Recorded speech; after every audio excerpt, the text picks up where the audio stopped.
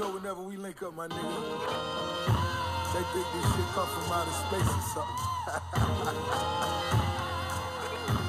Nigga, let's get this money, nigga. Masterminds, ROC, Double MG. Jay, I got it. 4 stacks for the hills, I'm a bitch beat. Car seat still smelling like 10 keys. Tell a plug that I'm looking for an increase. Wingstop, fat boy, need a 10-piece. Say a nigga name in the car star. Nigga switching lane to lane like Walmart. Sipping Bordeaux, out in Bordeaux. Has the lights flashing on the Bordeaux. Yes, people. The devil is definitely alive because Echo Chamber is here in full effect. What? Right, so this is a bumper episode, man. We are coming at you both barrels full. We've got Oscar talk and we got Captain Marvel, man, and it's straight up flavor for real. So let us jump in with the UK box office for the weekend of the 8th to the 10th of March. Alright, so at number 10, we have Attila Battle Angel. At number 9, we've got the Boloshi Ballet doing Sleeping Beauty. At number 9, The Kid Who Would Be King. At number 7, Aftermath. At number 6, we have Green Book. At number 5, How to Train Your Dragon, The Hidden World. At number 4, Instant Family. At number 3, The Lego Movie 2. At number 2, Fighting with the Family. And at number 1, you know what I mean? Basically, as you would suspect, it's Captain Marvel, baby. And Disney are extremely happy with this film. So let us look at a little press release that they just sent out.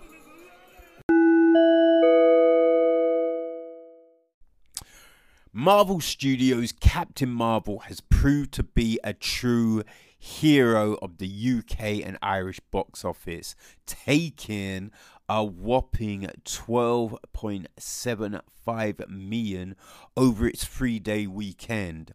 The film, which sees Academy Award winning Brie Larson become Marvel Studios' first female lead superhero, had the biggest opening of any film so far this year and is Marvel Studios' biggest ever origin film. The film opened globally with a full $455 million opening, becoming the 6th largest worldwide debut in history and the biggest for a March debut. Captain Marvel is also the 3rd biggest opening ever in the month of March in the UK and Ireland box office. Set in the 1990s, Marvel Studios' Captain Marvel is an all new adventure for a previously unseen period in the history of the Marvel Cinematic Universe that follows the journey of Carol Danvers as she becomes one of the universe's most powerful heroes.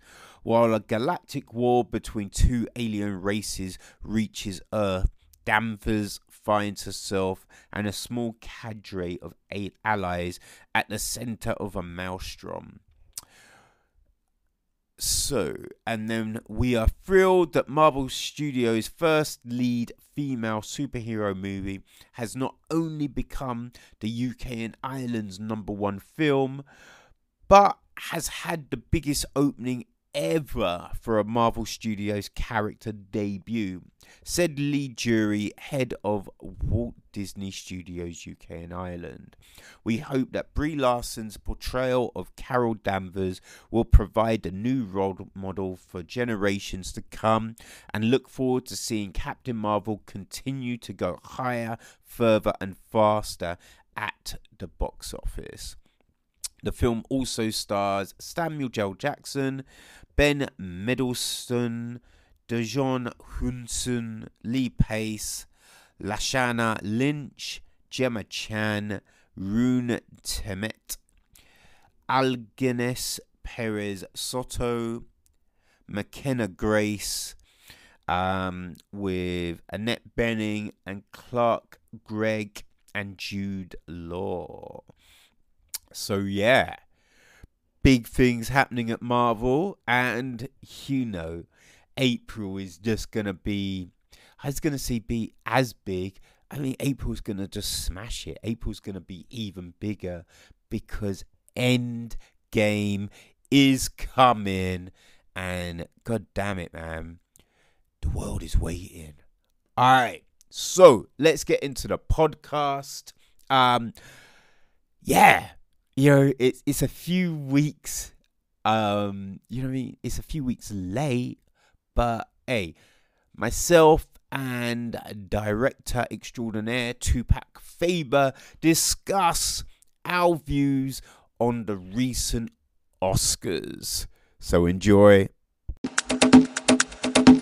Okay, so by popular demand, we are back with Tupac Faber, director of Tides, and I think it was one of the most popular episodes of the podcast. So we decided to do a little Oscars breakdown. Now, obviously, the Oscars happened a while back, but I mean, who watched the Oscars, right? So it's fine to do it a few weeks late.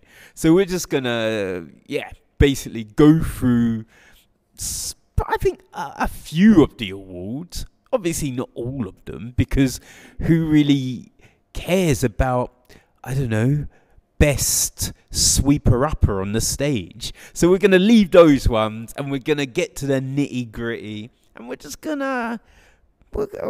to say it as it is, because it's all politics, right? So we're going to cut through all of that and give our opinions on who won, who should have won, and just what we think in general. So, Tupac, what is the first? Hey, Kevin. So yeah, we haven't really tested out this format, but we're pretty much going like the traditional Oscar way, where we're gonna read out the nominees, right? Yep. And then we're gonna talk about it. So we're gonna start. Oh, okay. So like, I've got the little envelope here. We're going to start with Best Adapted Screenplay. Okay. Here we go. So, the Oscar for Best Adapted Screenplay nominees: The Ballad of Buster Scruggs, written. I'm not going to bother saying who wrote them. The Ballad of Buster Scruggs, Black Klansman, Can You Ever Forgive Me, If Beale Street Could Talk, and A Star Is Born. And, well, Black Klansman won. Are we doing that, or should we say at the end? Anyway, whatever. Black Klansman won. That's fine. I mean, the thing about this Oscar ceremony is that we're only going to have to read a few of these categories before we've covered every film, isn't it? Because it's the same films in every category. I know that's the case in most Oscars, but this is a pretty good overview. I mean, other than The Favourite and Roma, these are pretty much the big films of the year, aren't they?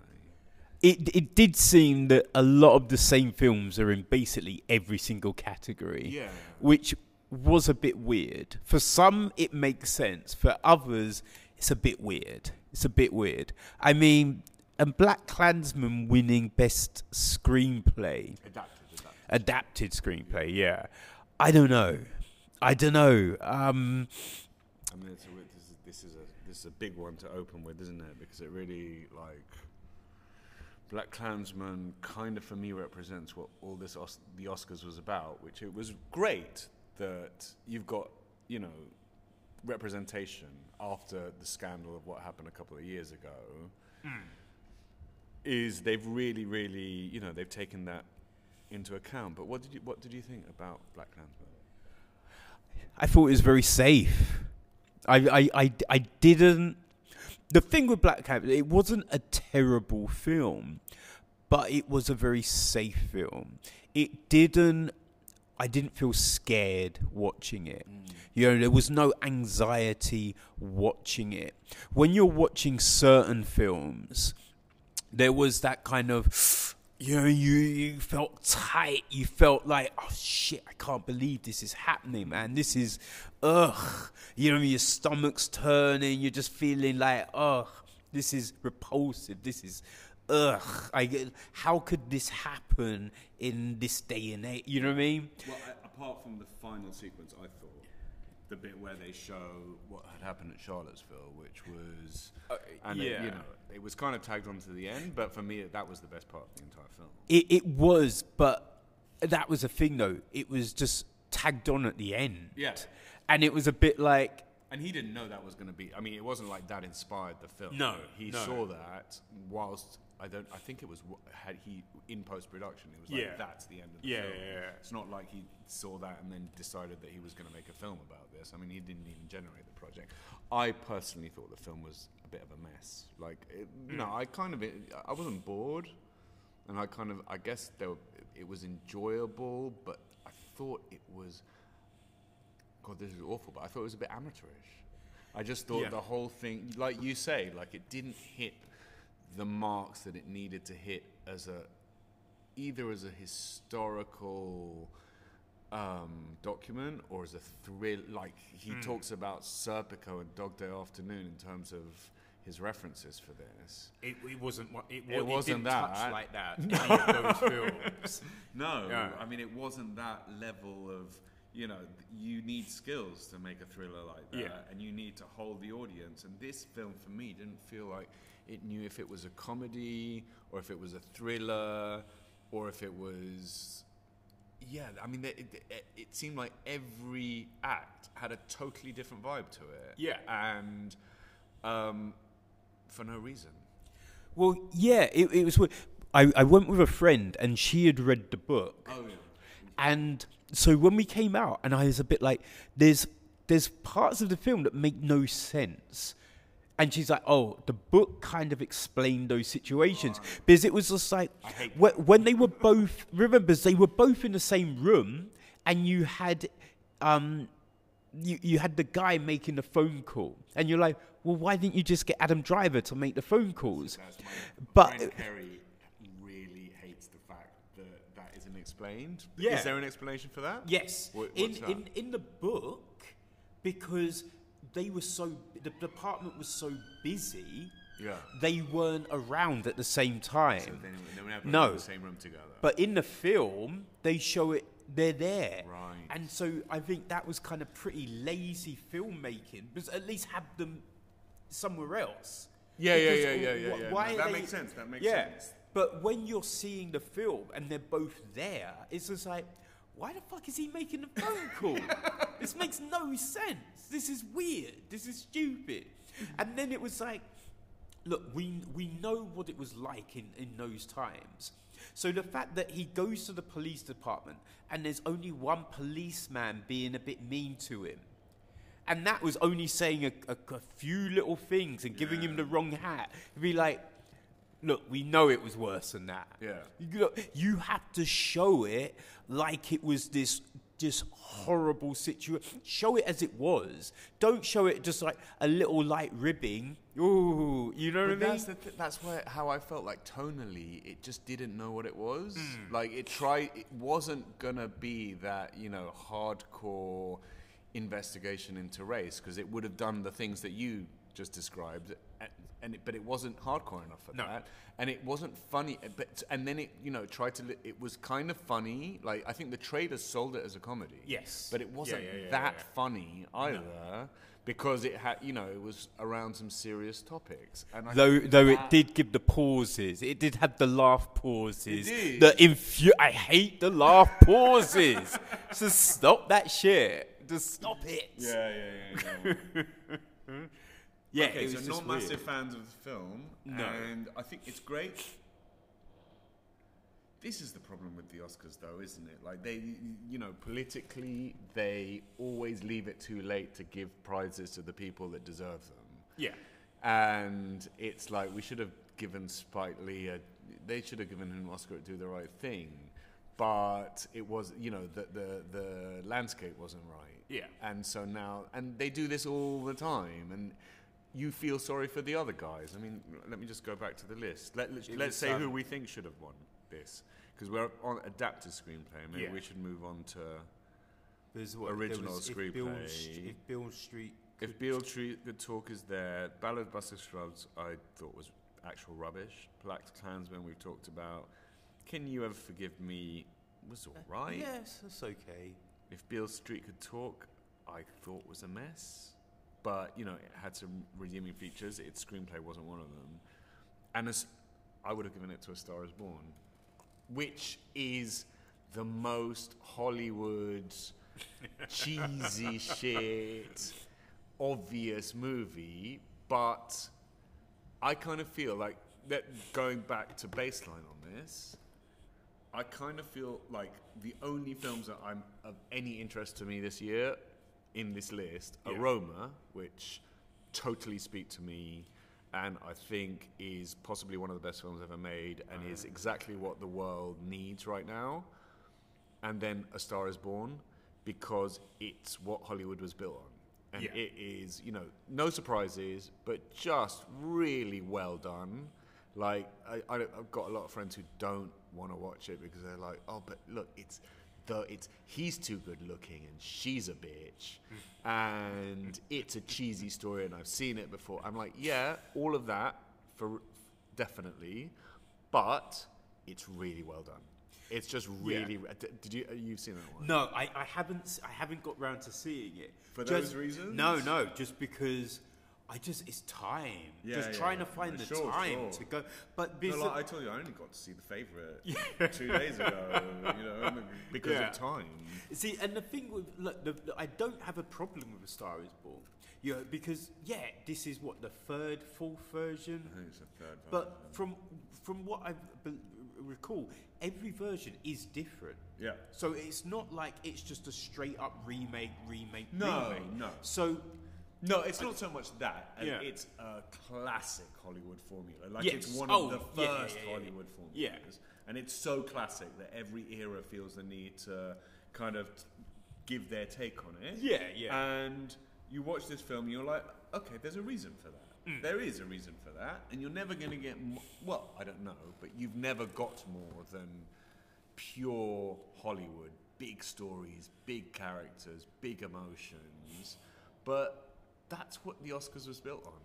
So I think that there's a question here as to whether, you know, they've done a really, really good job in being I don't want to use the term politically correct, because I'm not sure it's correct that they be doing that. But it's sensitive. It's politically sensitive, what they're doing by... We'll get to Rami Malek in a bit, but I think, like, that was criminal. That they gave it to him, because I actually think he was awful, and I think that film was just bad. But it's kind of like that. This encompasses that. Yeah. The fact that it went to the film that needed, it ticks a lot of boxes in terms of representation, and B, they've been overlooking Spike Lee for a long time. Yes. He made his opus, which was Malcolm X. He made his best film, which was Do the Right Thing. I don't even, like, we should have a computer here, shouldn't we? Because I don't even know if those films were nominated. But I don't think they were. I see, that was the thing, because at the time, like, because Denzel should have won. Was he nominated? He was nominated. He was nominated, but he just didn't win. And you're just like, he should have won, because he won for Training Day. Well, exactly. And it was just like... Which is a good film. Until the end. The end, it shit the bed at the end. But up until that point, it was a decent... Not an Oscar movie. No, that's the thing. Malcolm X is an epic in the David Lean kind of sphere of things. And that deserves to be at this night. Training Day is like, it's a good cop movie. Yeah, but it's a that's popcorn. It's a not- popcorn, Yeah. fun film to watch. But yeah, Yeah. it's not. And doesn't that elevate the like going No. back to Serpico and Dog Day Afternoon? Like Dog Day Afternoon is more than a heist movie. Yeah. But which is why everybody always talks about it, and that did deserve to be at the Oscars. But Training Day's not bad. No. It's just really, it's good. But, Yeah. you know, it doesn't deserve to be there. No, and I would doesn't argue that about a do lot of anything. these films. Well, who are yeah. there this year. Because that's the thing. Because I think if something is going to win an award, it should be doing something to that genre of film or Yeah. that. You know, it should be talking to us in this moment in time. Yeah. And yeah, there's definitely films that have won that just don't. No. And it's just like, why the fuck is that winning? That makes no sense. And yeah, it was just like, because you think like, so Do the Right Thing, great. Jungle Fever, great. Yeah. Like even Girl 6, I liked Girl 6. I never saw Girls First. Yeah, or oh good, what was the basketball film? He Got Game. Yes, That was really good. I enjoyed. Yeah, No, he did a run. He's one of these odd directors, I guess. Like, there's not many of them. Who am I thinking of? Orson Welles. That his run started from the beginning. yeah. And then he gradually got less accessible or worse or whatever you want to call it, because She's Gotta Have It is great. School Days is pretty good. Then Do the Right Thing, his best film, as I say. I think then was Malcolm X, wasn't it? Or was there one in between those two? Was it Jungle Fever, then Malcolm X? Anyway, my point is, like, he had a real block of being a really important good I think filmmaker. Crooklyn was before Malcolm X That's as well. right. Yeah. Yeah, so you had those films. Yeah. And He was a really good indie filmmaker. Yeah. And when this gosh, happens yeah. a lot when an indie filmmaker goes Hollywood, it doesn't suit them. yeah.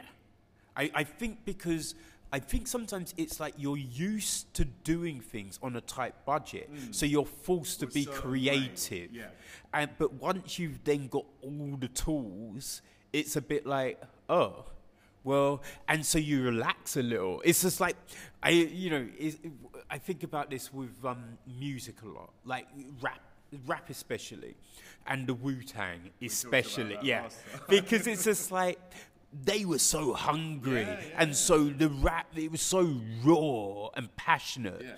But once you had the money, you can't talk about certain things anymore.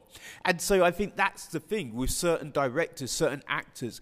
You see them when they're struggling and striving. You should always be struggling and striving, right? Well, Like, in technically, yes. music, yeah, I mean, I'm not going to cover our ground, but I think we went into the Wu-Tang from 36 Chambers to all the way to the W and Gravel Pit. yeah, all of that stuff. Yeah. And there is a distinct increase in resources and decrease in urgency. Yes. And but then you got, thinking of an artist like Marvin Gaye, for instance, who the more successful he got, the more chances he took. Like, okay, I've got more money, I'm going to get a fucking symphony orchestra in here. Yeah. And see what I can do with that. Like, you know, I'm never going to have enough money to do what I want. And Yeah. I think that's how you become a success. Like, never lose that hunger and never lose that risk of failing. As you get bigger, your risk of failing should just become bigger. Oh yeah, but you You can shouldn't ever get comfortable. No. Which is what you're saying. and there's certain people, and when they talk, that they've got that ethos. Yeah. And you can tell they've got that ethos. It's just like a lot of people don't like him, but I respect the hell out of Jay-Z. Yeah. Because like you look at him from back in the day, those beginning albums, and then you look at him now, and the way everything's changed, and he's not like, there's you think of people like Westwood, and Westwood still wants to dress in the baggy man. and act like, yeah, I'm like blazing on the streets, like, where's my home? And it's just like, Well, shut he's the just fuck stuck in up, the 90s, man. right? Shut the fuck up. And I'm totally with you. Like, Jay-Z, I'm one of those people. I'm not I don't dislike him, and I'll always listen to his new album. But at the very least, with the Blueprint and this new, is it 444 one? Which I actually really like. I love that out. Like just you just listen to it, and it's just the construction of the album. He's figuring shit out. Oh, it's insane. Yeah. And the last few albums have the messages in the music, the different flows, the different subject matter that he's talking about. It's like, oh shit, he's talking about that? Yeah. He's talking about marriage issues. He's talking about being a shitty husband. Yeah. About like the fear. Mothers, yeah. And it's like rap doesn't talk about this. Yeah, like the fear of being a terrible role model to his kids and shit like that. And it's just like, whoa. And you just think, like, from Big Pimpin'. You know what I mean? Totally. It's just like Money Cash Hose. It's like he went from that to this. The story of OJ. Big Pimpin' to the story of OJ. Yeah. That's the growth in that is just ridiculous. And when he's always talking about like trying new things. Like, you know what I mean? He was just like, I wanted to shoot a video in the Louvre. What a 50-year-old rapper looks like. Yes. And is still relevant. Yes. And is willing. I mean, to be fair, he can afford to fail. Well, yeah. He can afford to disappear tomorrow and never be heard of again. Yeah. But he's not like he's not afraid of being totally discarded by his fans for trying things that go wrong. And as much as I like, I think that album fails as much as it succeeds. But you gotta give him props all the way through for trying stuff that is like, really? You're gonna talk about this to me now? Yeah. And you're gonna sample that like either so blatantly, or you're gonna spend the money on that sample, and I can't even make out that it's there. Like, yeah, It's the hammer sample. Yeah. Because it's gone. Like, it's so, you really have to listen to get the hammer sample. Yeah. And people only really got the hammer sample because he referenced hammer. Yeah. You know what I mean? Otherwise, a lot of people wouldn't have got the hammer sample. Yeah. And so, you've spent that money on that sample. Yeah, but man, that's what I'm saying. You're not lazy about the sample. But then on the other hand, you got the Nina Simone sample, and it's just, it is him in a way saying, if you don't know Nina Simone, you should check it out because it's fucking hip hop. Yeah. And, this is basically what she did, and I'm just rapping over it, and it's amazing, which is more what traditional hip-hop's about, right? Yeah. But he spent the money, and he does both of those things, and, But there's, like we're saying, so he's got the money, and he's just saying, like, what can I do with this? I don't care if I fucking fail. But I'm not just going to get comfortable and give them the same thing again, which is, who are we talking about? Spike Lee in Hollywood. That's what we were talking about. And the weird how thing, much of a better indie filmmaker he was than a Hollywood filmmaker. But the weird thing is, remember when he made, was it The 13th Hour? Yeah. Yeah, which was a completely different film. Yeah. And it was a bit like, I didn't love it, but I did think, okay, I respect that you've completely gone out and of the your... Inside Man. Yeah, The Inside Which Man was great. Spike joints. Yeah. Even though I don't remember, but I don't think it even said a Spike Lee joint at the beginning. It was like, I'm just going to be a director now. Yeah. I'm going to fucking pay my dues and make, like a prison film. And I'm going to make a heist movie. And those aren't bad movies, actually. Like, I'm not going to say that's the best prison. I mean, I know it's before he goes into prison, but it's not the best prison ever named. It's a good drama with good cast, delivering. Yeah. And The Inside Man, I'm not a huge fan of that movie, but I know a lot of people who are. I really love that film. I remember the first time I watched it, and I was like, oh... This is good. I didn't expect it. Yeah. I think the thing was I didn't expect that from Spike. Yeah. And so that really made me enjoy it more. Because I know the second time I watched it, I didn't dig it as much. And I think I really enjoyed it the first time. And I think a lot of that was the surprise of that I'm seeing this from Spike. Yeah. And that it stood... Like it wasn't his ego pasted all over it. It was like him just saying, "Look, I can stand alongside other, people who make this kind of films. And obviously he loves Sidney Lumet and people like that. And I just can't stand Clive Owen, unfortunately. I know. But I'm so good, because remember that time when he was in everything? Yeah. And I was just like, oh, just disappear. Please disappear. And I'm so glad that he has kind of disappeared, because, God, I just find he's one of those people where he's Clive Owen in everything. I know. He can't, like, look, like, you know what I mean? Some people are probably definitely going to disagree with me, but I don't think he's a great actor. I don't think he's a great actor. I think he's... Apart from, and this may segue us into the next category, Children of Men. I like Children of Men. I honestly, like, maybe try it as hard as he might. I love Alfonso Cuarón, and I just think maybe as hard as he might try, no one could have ruined that film. I love that movie. I think it's one of the best sci-fi movies ever made. And should we move on to the next category? Because we've already done one. And it's been a really random one. It's been Best Adapted Screenplay. And that was our Oscars chat. Next week, Best Original Screenplay. So Best Original Screenplay, we got Vice, Roma, as you know, that was the segue. Green Book, First Reformed, which I'm gutted I've not actually seen, and The Favourite. And this time, let's not say. I mean, everybody knows who won, but I've actually seen. How many of these have you seen? I've seen. Oh God, I think 3 of them. I've not seen First Reformed. I've seen all the other ones. Did you see Vice? No.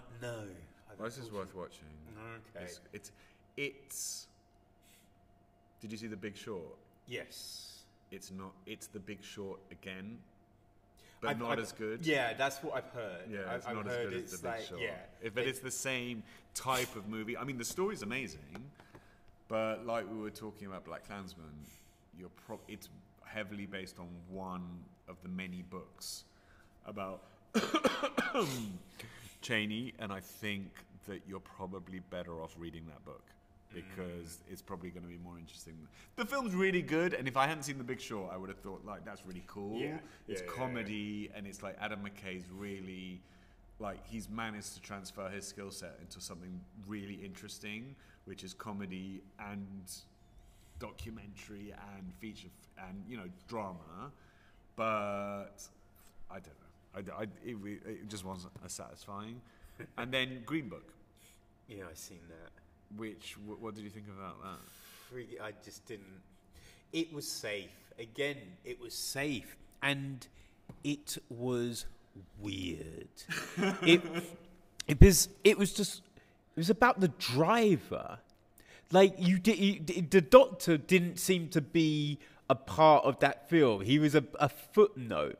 And there was all these scenes that really kind of forced things, like when they were driving through Kentucky, and it's just like, oh, I've got to get the chicken from here. And then he's like to the doctor, it's like, oh, do you want something? He's like, no, I don't. What do you mean?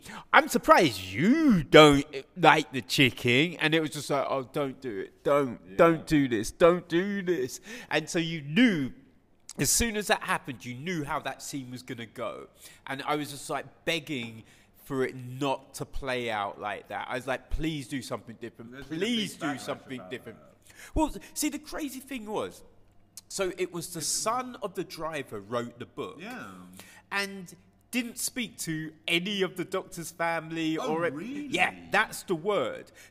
And the thing is, he hasn't denied not doing that. So the family came out, because the family came out and said, firstly, the doctor wasn't gay.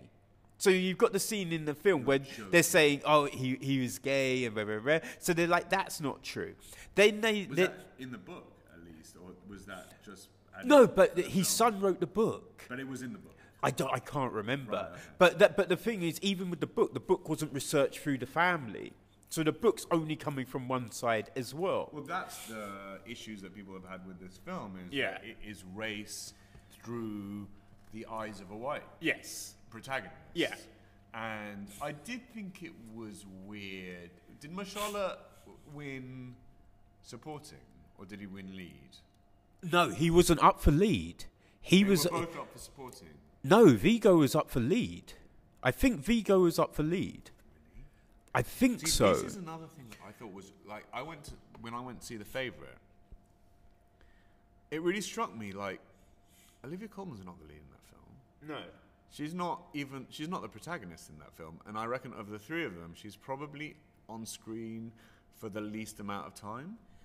Yeah, like Emma Stone. Emma Stone is the main character. Rachel Like it's her story. It's the story of a girl who turns up at this house, who's lost everything and has to get shit back. Yeah. So it's her story. She should be the lead. And then Emma Rice is the supporting. Yeah. And Emma Stone's in every scene pretty much. Yeah. Because she's in every scene with Rachel Weisz, and she's in every scene with Olivia Colman. Yeah. And obviously Olivia Colman's performance was the standout thing about that entire film. But how do they pick these things? Because she was not the lead, and also Vigo and Mahershala. Really, I'm just double checking this. Yeah. I find that hard to believe. No, it's really. Actor in a leading role. We've got. Oh, you're right. Vigo is there. Yeah. That's kind of offensive. Yeah. Okay. Because you wouldn't say he's the lead. He's in it, but he's in it probably as much as the Doctor. They're in a car Yeah. together for most of the film. Yeah. Like only at the very maybe beginning. In terms of minutes, because Vigo goes and meets Yes. him. That- So yeah, but maybe that's minutes it. on screen. But from the moment they meet, They're they're sharing on the screen time. for the almost exactly the same amount of time because they're always together. Yeah. And I don't think that a protagonist is the one necessarily who's on screen for the longest. Like, going back to The Favourite, yes, Emma Stone's in the first shot of that film, and it's her story. Yeah. But sometimes you meet the protagonist, a few minutes in, Yeah, because yeah. you're setting up a world. And that's weird. That I'm not sure that, though I would have put both of those guys up a lead. I know. But then you would have had you'd be pitting them against each other. I think what they do is they go, all right, who do we think is the best chance of winning in each category? Yeah. And then they do it like that, even when it doesn't technically make a lot of sense to anyone else. Because it was just, there's so many weird things about that film. Because also the whole bit about the Doctor being estranged from his family, the family are like, that's not true. Now the thing is, even if it was true, obviously they might deny it now. So it's hard to know how much is true. But the weird thing is, the son didn't go, I did speak to them, or but he, you know what I mean? So he didn't speak to him, he didn't make any effort, and he isn't denying that. So it's a weird thing to write this book and then a film about race and barriers when you haven't actually got all the evidence and all the knowledge to write it. Yeah, but even this is on the best original screenplay as well. Why is it? Yeah. If you're telling me it's from a book, why is it on not adapted screenplay? I don't know. Okay, because that's weird as well. Like maybe Yeah. it's once again like the actors, it's in the wrong category. But the point is that look, independent of whether it's true or independent of whether it's racially sensitive, it's not a great movie. No. Man. Like, I really enjoyed it. I've sense be damned. It was fun. It was, did you actually not enjoy it? No, I thought it was fine. But it was just safe. It did. Oh, totally. It for me, it was a Sunday matinee film. Absolutely. You know what I mean? Absolutely. So and also, going back to what I was saying about Star is Born, there's a whole kind of area of Hollywood that dedicates itself to this kind of movie. Yeah. Which is just safe, nice, buddies, no one's going to get really offended. It's not really about race. I mean, it's not. It kind of touches on the subject, but it's hardly hardcore about that, is it?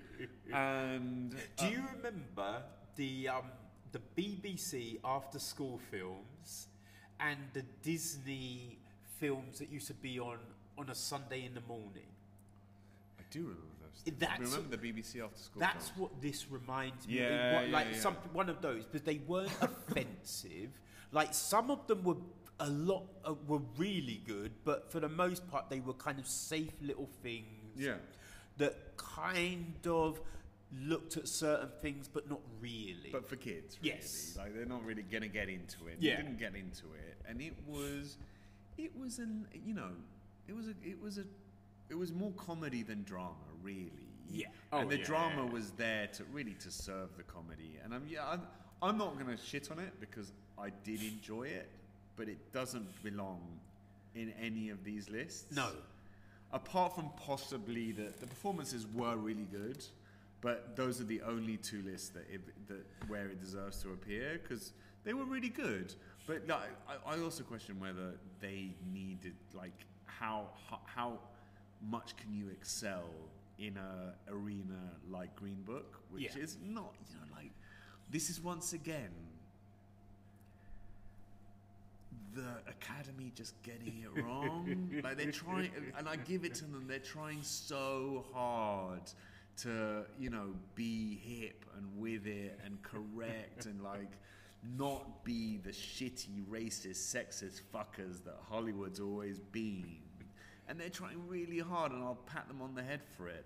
But they are those things. Yeah, but it's just good for you for trying, but you're not really. You're never gonna be relevant. No, it was like giving Halle Berry the Oscar for Monster Ball. Yeah, where it's just like she's made better films than Monsters Ball, because Monsters Ball was a weird film because it was just like she's falling in love with a racist. But where's the arc? Because he's an arsehole to her, he's racist to her, and then suddenly she falls in love with him. There wasn't any, because if you had shown, at the beginning, he's this, and then you see the change, and at first she's against the change, she doesn't believe it, but then his actions speak louder than anything else, and she's just like, oh shit, no, you are a nice person, oh, now I'm in love with, I would have been more with it if it was like that, but it was just racist. No, now we're in love, and it was just like, wait, what? What's going on there? Yeah. And she won an Oscar, and that was just a bit like, what? And it was just like, because they fucked up so badly the year before, the next year it was just like, we're gonna give black people Oscars. You and you, a black person, and give them an Oscar. And that's the problem with the Oscars. It's a bit like they try really hard, but they just get it wrong because they don't. It's not them, and it's not what It's not. And I question, are the Oscars relevant? Do they need to be relevant? Which is why I feel like certain films, there are better films that were made last year than were on this list. No doubt. And there are better films, maybe we should skip to the next category here. Because it seems like we can go on quite a long time. Don't want to start talking about best sound mixing, because we could go on that. We could go on that for 3 hours. But the next one on the list is visual effects, which I know is. I think that was Panther, wasn't it? It was First Man. Weird. Oh, okay. Is Panther even on the list? No. That's weird, because it seems to be in every other category. Yeah. So they've got Avengers: Infinity War, Christopher Robin, which I've seen for my sins, First Man, which I've seen, Ready Player One, which is the one list on this list I have not seen, Solo: A Star Wars Story, which is pants. So bad. That's interesting that Panther's not here, but it seems to be everywhere else. Yeah, because it seemed to get all the costume awards and the other effects awards and stuff like that. I mean, yeah, okay, there was a lot more effects, I guess, in Avengers Infinity War. Yeah.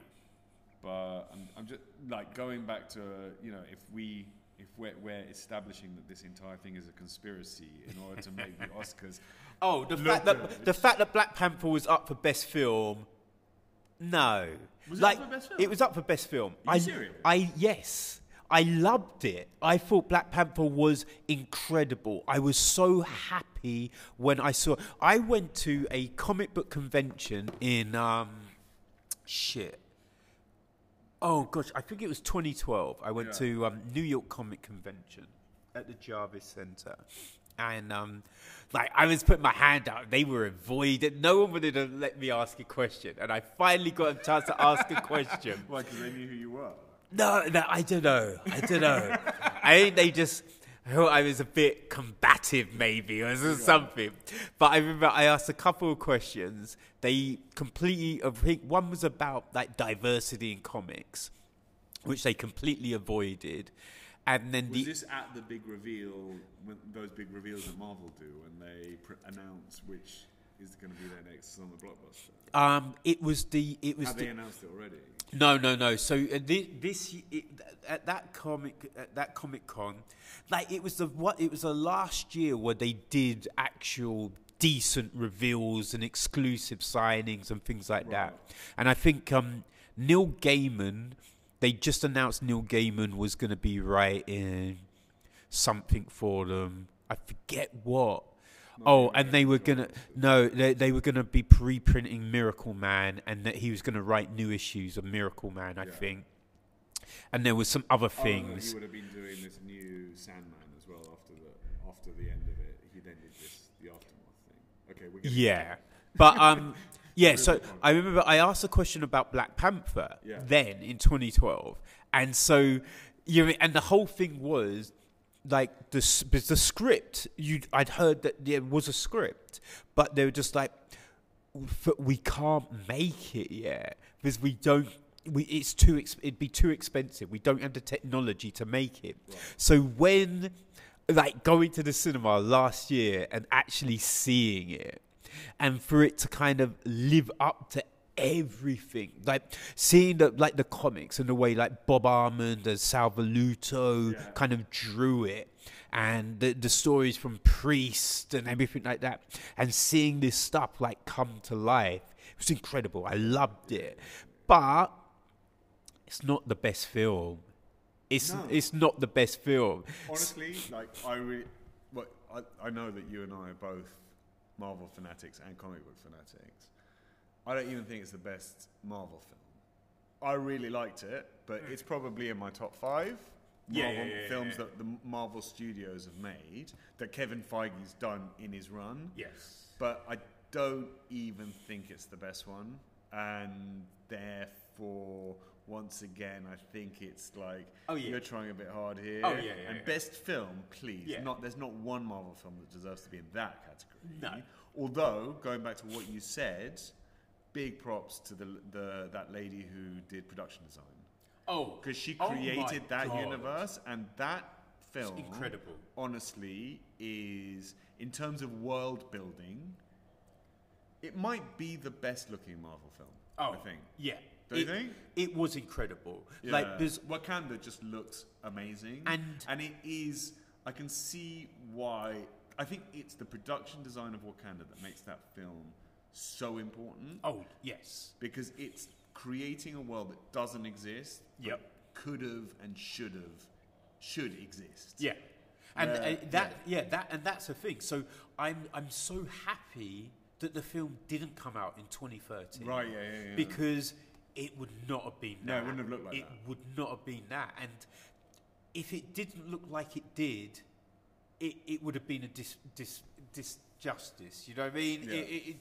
It wouldn't have felt what it should have felt.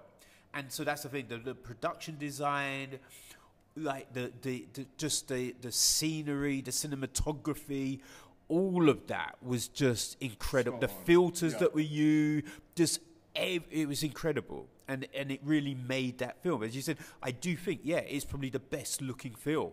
It's the it's probably the best. I tell you, man, like my beef with that film, and it's not even beef actually, because I really enjoyed it, and as a comic book fan since day one, like with every comic book movie that comes out, I'm like, this is gonna be the dark one that takes is no holds barred, and is gonna be, like has the depth of that we know that comic books go to tell these really quite, these stories that span the entire range of darkness and light that stories can. But they tend to just end up being these lightweight things that are made for a mass market. And Black Panther, once again it wasn't that, but for me what it was a family film. It was actually my 2-year-old daughter. It was the first film she ever went to see at the cinema. Oh shit! Yeah, we took her. My wife took her to see that because we'd seen it. Forever? She hasn't said her first sentence yet, but it might be one of her. Say daddy, Wakanda. But man, she was just gone one, and she loved it. Like, it's so colourful. And it's so, things are, happening, and it's fun, and, like, I think the bad guy in that film is possibly the best Marvel bad guy there's been. Oh, so Killmonger far. was so good. Yeah.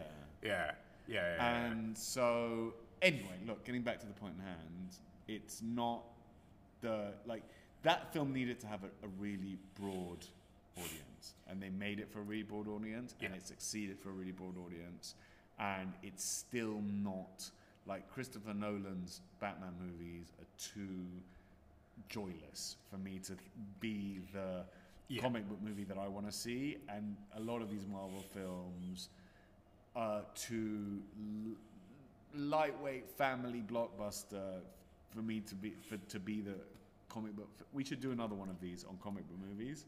But in Endgame next month, so exactly. And Captain Marvel, which I'm not seeing yet. Oh, I saw that this weekend. Next month we'll do after Endgame. Yeah, we'll do one, and we can recap the kind of Marvel universe. Yeah. Let's do that after Endgame, because that's the end of Phase 1, isn't it?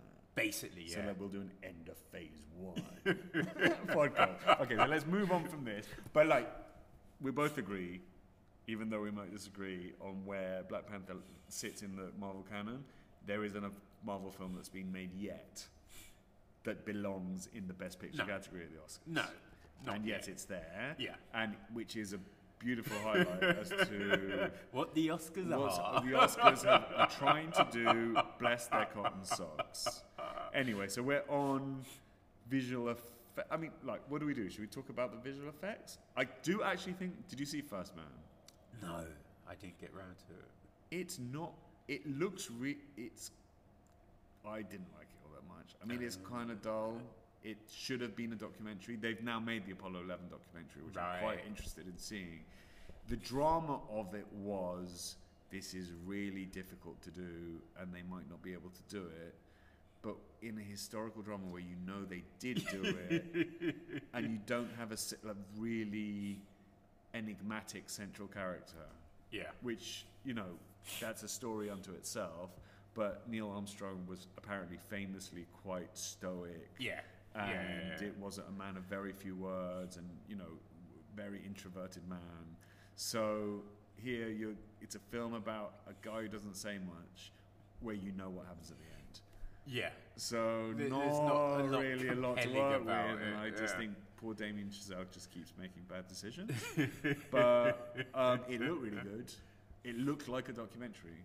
Even the bits that were obviously CG looked real, and that's probably why it won that category. Should we do sound mixing? Should we skip that? Yeah. Just to Black Panther, Bohemian Rhapsody, First Man, Roma, and A Star Is Born. The sound on, unfortunately, I got to see Roma on Netflix. Did you see it at the cinema? I didn't, because it's subtitled, so I can't see the subtitle. And I really wanted to see it because it sounded very interesting. But yeah, it's just. Have you not seen it at all? No, like they move so fast and they just kill my eyes. So it's just like, ugh. Fair enough. So I have to avoid it. I mean, apparently the sound in it. I was listening to a podcast, Will Alfonso Cuarón talking about how they did the design of it. Because I'm just looking now here at sound editing. We've got Black Panther, Bohemian Rhapsody, First Man, A Quiet Place, and Roma. Again, is meant to be amazing. And yet it's produced by Netflix, which is an interesting, which was another one of the scandals, wasn't it? Yes, there's some interesting stuff, maybe we'll touch on at the end, about the whole Netflix cinema. Yeah, exactly. Because a lot of people in the film industry are upset that it even was allowed to be in these lists. But I did think what Alfonso Cuarón said was correct. It'd be like, if Netflix didn't pay, who else is paying for this to get made? No one. Exactly. So it's a bit like, you can't have it both ways. You can't say this is an incredible film and then go, well, Netflix should never have made it. Because who else is making it? Yeah. Like, you know what I mean? This is like, when, in this world with funding, like a lot of things are dependent on funding and money. And when a lot of the funding streams are shutting, why are we then turning our nose up at other ones? It's a bit like, and that's all it is people going, ugh, they're not welcome in our club. Yeah. And it's just like, why not? Look, you might not like everything that they do, but there's some other stuff that they've made, like Bird Box. I was very surprised with Bird Box. I enjoyed Bird Box. There was some bits in it that I was like, that makes no sense. But then there's other bits, and I was just like, yeah, you know what? I enjoyed it. I enjoyed Bird Box. I enjoyed Bird Box as well. And obviously, like, as I say, Roma, I feel possibly one of the best films ever made. Like, the moment I saw it, I was like, it's the culmination of a whole lot of cinema. It's the full stop on a whole history of cinema that is kind of where I'm from. It really speaks to me, and I just thought it was wonderful. And obviously, I'm half South American as well, so there was that element to it. It was totally my jam. What can I tell you? And like in terms of going back to what I did with Tides, he didn't show him the script. Oh my it's God! Now white, going back to his own film. Jesus Christ! My boy. Oh. Like, that was gonna be my boy.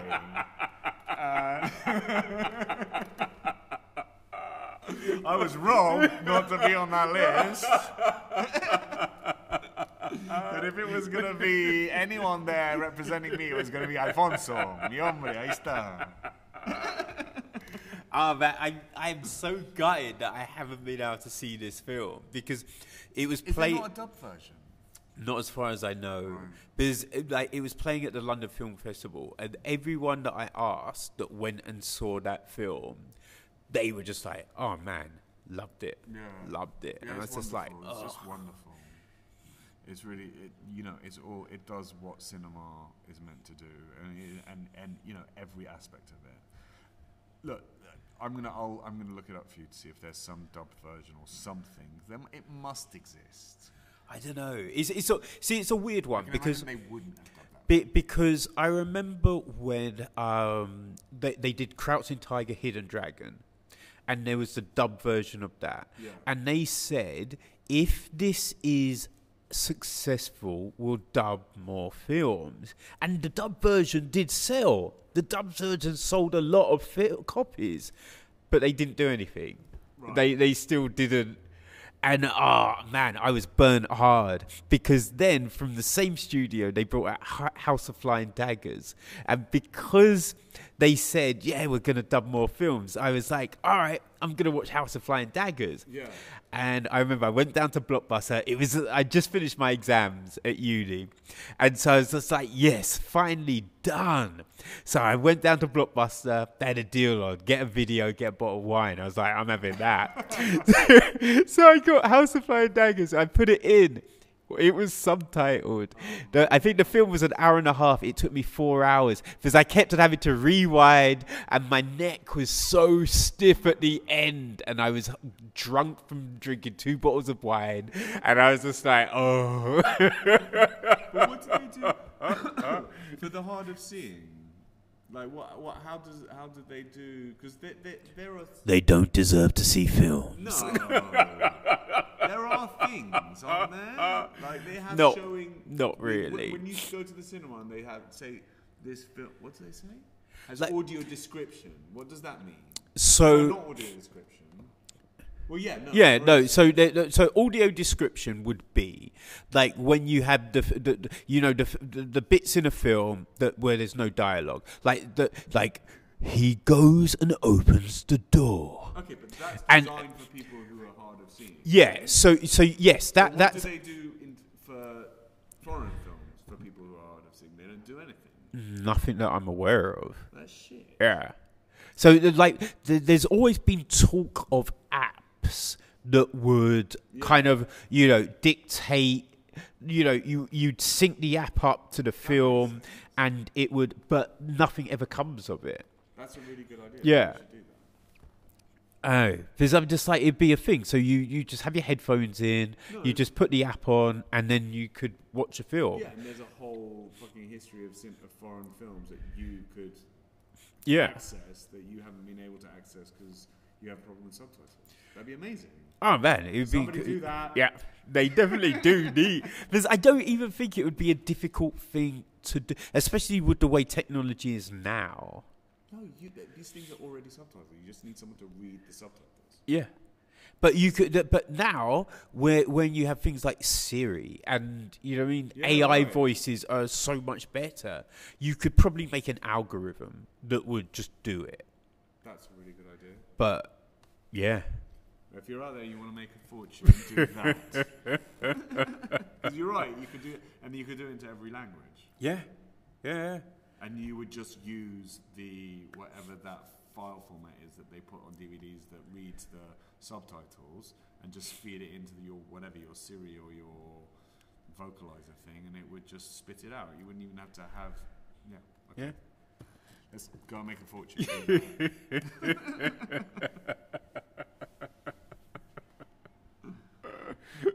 Can we take a little break before we move on to the next one? Yep. All right, we'll be right back. Okay, so we are back. The Oscars have not killed us. Right, so we are now going to directing. Now, I'm assuming this is Best Director because it says directing.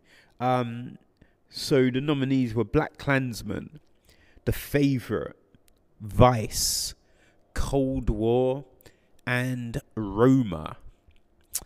And Roma takes the nod. Takes the nod.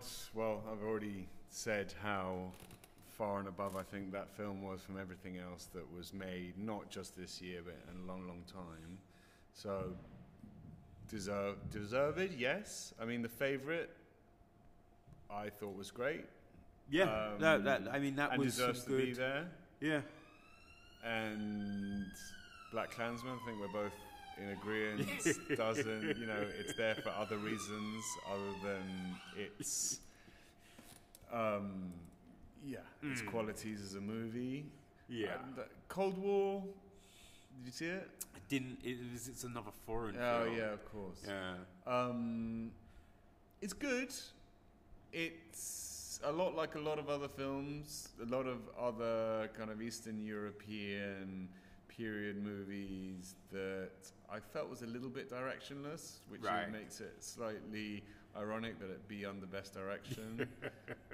But it definitely had, it had things about it. It was beautiful, but there are a lot of other Polish and Hungarian films over the years that were, that deserve to be there a lot more than that did. And this is, I mean, it's kind of interesting there's 2 foreign language movies in the Best Direction category. Yeah. Which is, again, like, once again, like, it's good that the Oscars are doing this. I don't think they quite understand. It's that they don't really know where their place in the world is. Like, we're in a very fast-changing world, and here we have an organisation that's been around, Well, this was, the 91st Oscars? Yeah, exactly. And they're finding it really... And it's still a bunch of... I mean, I imagine it's still a bunch of old white men who are reading... Pretty much, I think, Academy. And they realise that they've got issues, but they don't really know how to handle them. Yeah, and I definitely think that... I think if you went back a decade or more, like, to have an Oscar... To be nominated for an Oscar, that was the hugest thing. Yeah. Like, that would take probably an actor from the C to the A League straight. Yeah. That would probably bump up your pay by probably, 10 grand or something like that. You know what I mean? That's taking you to a new stratosphere. Yeah. But I think now... I don't know if it holds the same cachet. No, I don't think it does. I think it's not really seen even... Like, the other awards are kind of vying for first place. I think Cannes, weirdly, almost has more weight to it. Maybe it's always had more weight to it in certain ways, but I think in terms of what... It also has a much higher profile than it ever had. Yes. And so, certainly Cannes winners are taken a lot more seriously than Oscar winners nowadays. It means more. Yeah, and I kind of think, like, if you win at Cannes, or you do well in Cannes, you're kind of viewed as, right, that's going to be something. You know what I mean? You're going to be at the Oscars. Yes. And it doesn't work vice versa. No. Yeah. No. To win at the Oscars...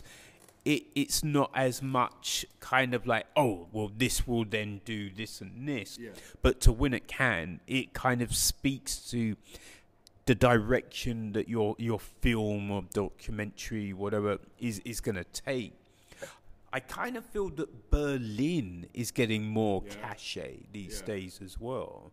There was a lot of talk about, Berlin and winning the bear. I mean, it's a bear, isn't it? Yeah. Berlin and Venice. Yeah. As well. Yeah. These things which were always kind of filmmakers' festivals and didn't really have much of a public facing, profile. Yeah. Now, I don't even know if it was... I imagine they have had a hand in that, but it's very much... Those things are taken a lot more seriously, which ironically... Again, I don't know if this is true, but it feels true. Those festivals seem to have held their ground. Like, I know, for instance, that Cannes had a real issue as to whether they should show Netflix films or not. Yeah. Because it's just not cinema, and they were really quite stringent about whether Roma would even be allowed to be shown. I think in the end, obviously, it was. Yeah, because it was Roma and it was the Oscar Wilde one as well, I think. There was that big argument about those two films. And I think it got to the last minute before they were like, fine, we're showing them. Yeah. So, and I think, is it that next year they won't? I think so. Yeah. It came down to it, and I think there's been some regret, because the guy who runs Cannes is a really hardcore cinephile. And he's, maybe, I'm not saying he hasn't got a point, but there's something, I don't know, man. Netflix it's a complicated issue, isn't it? Oh, definitely. Within film, because I think I've now kind of come around to the idea that maybe cinema needs Netflix. It needs something to shake it up a little bit. Yeah. And all this confusion it's creating will eventually be positive. And cinema's gone through a lot of downturns because of outside influences, be they television. You know, cinema died when television came around, and so cinema changed, and therefore, and then cinema came back. Yeah. And then, you know, independent film died in the 90s after, you know, the big Miramax explosion, and then it came back, and now maybe, you know, the internet killed cinema, and now it came back, and maybe now it's Netflix's turn to shake it all up again, because I mean, what's this? What list are we looking at here? Okay, I'm just looking at the Best Picture Best Picture list. Black Panther, like Bohemian Rhapsody, please. Honestly, it's not even a good film. I think the funny thing about Bohemian Rhapsody is, because again, it's one of those films that I just didn't have the time to see. But when people talk about it, and there's certain events they talk about, you'll be like, well, that didn't happen then. Wait, what? And it's just like, this is in our lifetime. It's stuff that we know. And so when they're talking about certain things, they'd be like, oh, well, this happened. And you'd be like, no, it definitely didn't happen in that order. Yeah. And so it's a bit like, why are they lying about history? That baffles me. I don't understand why you're not talking about things in a certain way. And it's also, I think it's a bit weird that I wouldn't have left it at Live Aid. I would have gone further than that. Because for me, I've never been a Queen. I'm not a Queen fan. I don't like Queen, to be honest. But I love Queen. I do. Gonna put that out there. I respect Freddie Mercury's range. I think his range is incredible. Yeah. And so for me, some of my favorite stuff was the opera stuff, Barcelona. Like, to do that, I was like, oh my God. Yeah. Like, how the hell is like this pop dude, and now he the vocal range to knock it out with these operatic singers? That for me was incredible, and I would have thought I would have taken it there. You know. No, I mean, okay, we're skipping around now, but like, let's just go to Best Actor for a moment. I'm just scrolling around looking for Best Actor, because I agree with everything that you're saying about how palatable they made the story of Bohemian Rhapsody by changing things around. But at its very core, that guy, Rami Malek, it's offensive.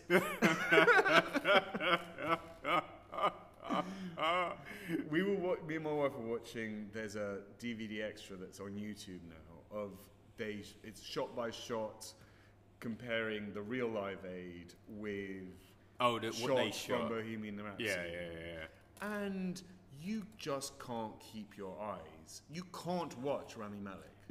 It's impossible to avert your eyes from Freddie Mercury. That man was a force of nature. He had a charisma. He had a charisma. He had a joy to him. Yeah. And you know, and there was a depth to him. He was a man who had gone through all sorts of shit. Rami Malek's a boy.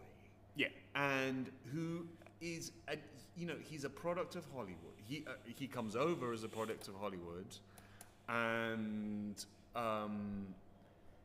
the film doesn't even. Have you seen it? No.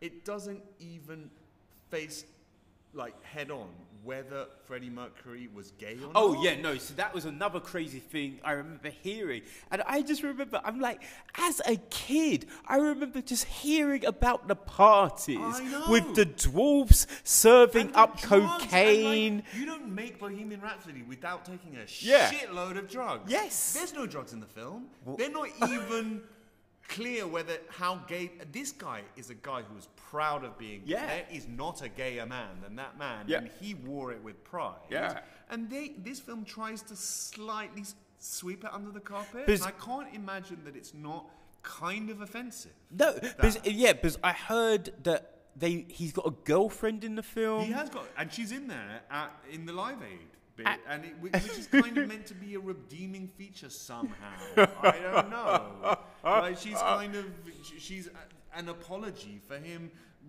Throughout the film, they touch on maybe he's gay, like he's struggling with it. I don't think this man struggled with it. No. He may have struggled with it at some point, Yes. but when he came around to it, he was just out. like brave enough to be like, fucking, I am as gay. I'm going to be as gay as I can be. Yeah.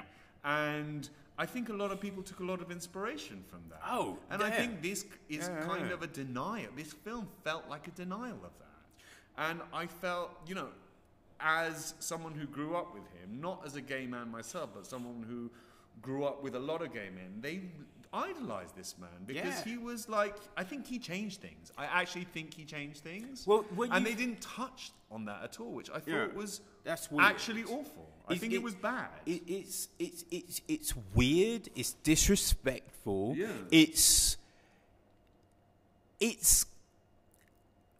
You know it's like what I heard the other offensive, day? really. On his deathbed, the last words that he said to Brian May were, Don't make any songs about Ford cars.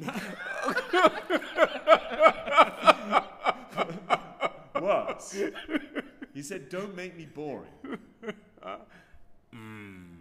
Which is, they made him lame. Yeah. Like, I wanted to see this fabulous character doing things that you've only heard about. Yeah. Just like the most out there, outrageous shit. And the most outrageous thing he does is he holds this outrage. There's dwarves at the party, there are, but there's no cocaine in sight. And then the rest of Queen are there, sat there, totally sober, being, "Oh, Freddie, don't you think you might be overdoing it a little bit?" And I'm thinking, that's not how that went down, my friend. They would never have said that. And I don't think they were sober. No, either. they definitely not They sober. They leave. They don't, because they don't party, these guys. I think basically Queen had a little bit too much to do with this film. Yeah. And Sacha Baron Cohen was meant to be Yes, Freddie Mercury. and then he got walked booted away out. because he couldn't stand. Yeah. Well, what I heard was that the original meeting with them was them saying to Sacha Baron Cohen, and you know what's brilliant about this film? Freddie dies halfway through. And then we go on to still be the best rock band that ever was. Well, that's a lie. Have you heard Queen's latest big hit? I know, because they just... I mean, that says it all for me. Yeah, because they tour with... Who is it? Is it Brian May's son who's singing? It's some... It's some very whoever, unknown whatever. pop star with a Yeah. really good vocal range who no one's ever heard of. Yeah. Who clearly, doesn't hold a candle to the guy, because if not, we would have heard of him. Exactly. And hasn't... Yeah, all he has is this. Because if he was anything else, he'd have his own career. Yeah, So- the one time that they actually managed to make it back on the spotlight was getting George Michael to sing for them. Yes, which was... That It was a something. masterstroke, Yeah. and it was like, yeah, okay, there is another man who can fucking hold the stage, arguably I mean, like Freddie Mercury. well, There's only been like 10 of them Yeah. who could ever do that. So the George Michael film, and at the end with his wife, is that what they're gonna say? But he's really regretting smoking all that weed and being such a cool guy. It's just the weirdest thing, because I remember there was talk about Sasha, he was gonna be in it. And there was supposedly a lot of arguments about script and direction, and then I also heard stuff about the music. Like certain music couldn't be played, and it was really? and then he It was left. actually, now you say that, though, it was an odd choice of songs, odd by the omissions. Like, there was a few songs that, like, it was odd that those songs weren't in there. Like, yeah, Right. they had a lot of the big hits, but then it was odd the certain of the hits that we all know and love. Not Yeah. you as someone who's not a big Queen fan, but as someone who's a big Queen fan, there were half of the songs that turned up. you just thought to yourself, they could have really replaced that with that other song that would have been another big moment. But I think that's the thing. It's just like, look, you know the songs. Like, love them or not, you know we the grew up songs. with these songs, and you know the stories, whether you like them or not. Or not. You know their stories because we grew up with them. Yeah. So to deny it, to try and paint it in a different way is the weirdest thing. Like, to say that he had a girl. Like, look, you could start off with the film with him, like, trying to make that decision. Like, am I going to come out or am I going to be in the closet? You can have that, but you can't end the film still on that note. No. Because No, to he be was fair, definitely out. He was a gay guy by the end of it, but it was apologetic in a way that I thought might be slightly offensive. Like nothing, there was no joy that he gained from having come to the realization that he was gay. Like just bad things happened to him, and he hits a. And I think that's true, that he was at a low before, and he was kind of done and dusted, and then Live Aid came along and revived him. But to watch the film, you're thinking it's because he took a couple of drugs and started fucking men. And I really don't think that was the issue at the time. No. And then the other members of the band came to save him. And yeah, I mean, I think it's very clear what happened in those production meetings. But like, okay, since we're doing, should we talk about Best Actor? Since because like I've said my part about Rami Malek, who I just don't think is. I just don't think he's a star. It seemed that he was chosen because he had that kind of look. Well, he's an Egyptian. That's what, yeah. He was chosen because he had the look, and he was chosen to win. The reason he was chosen to win is all in his acceptance speech, is because he's the first Egyptian to have won. These guys are ticking boxes. Yeah. And but look, who's he up against? He's up against Christian Bale, Bradley Cooper, Willem Dafoe, and Viggo Mortensen. Yeah. Now, which one? We've both seen Green Book. Yeah. Have you seen Eternity's Gate? No. Has Christian Bale ever won? No. Okay, I so don't. Christian Bale, I mean, he smashes it. But he always smashes it. Yeah, right? like he's a great actor. And the fact that, like, what was it? The Machinist. Amazing. Oh my God. Yeah. To lose all that weight. Yeah.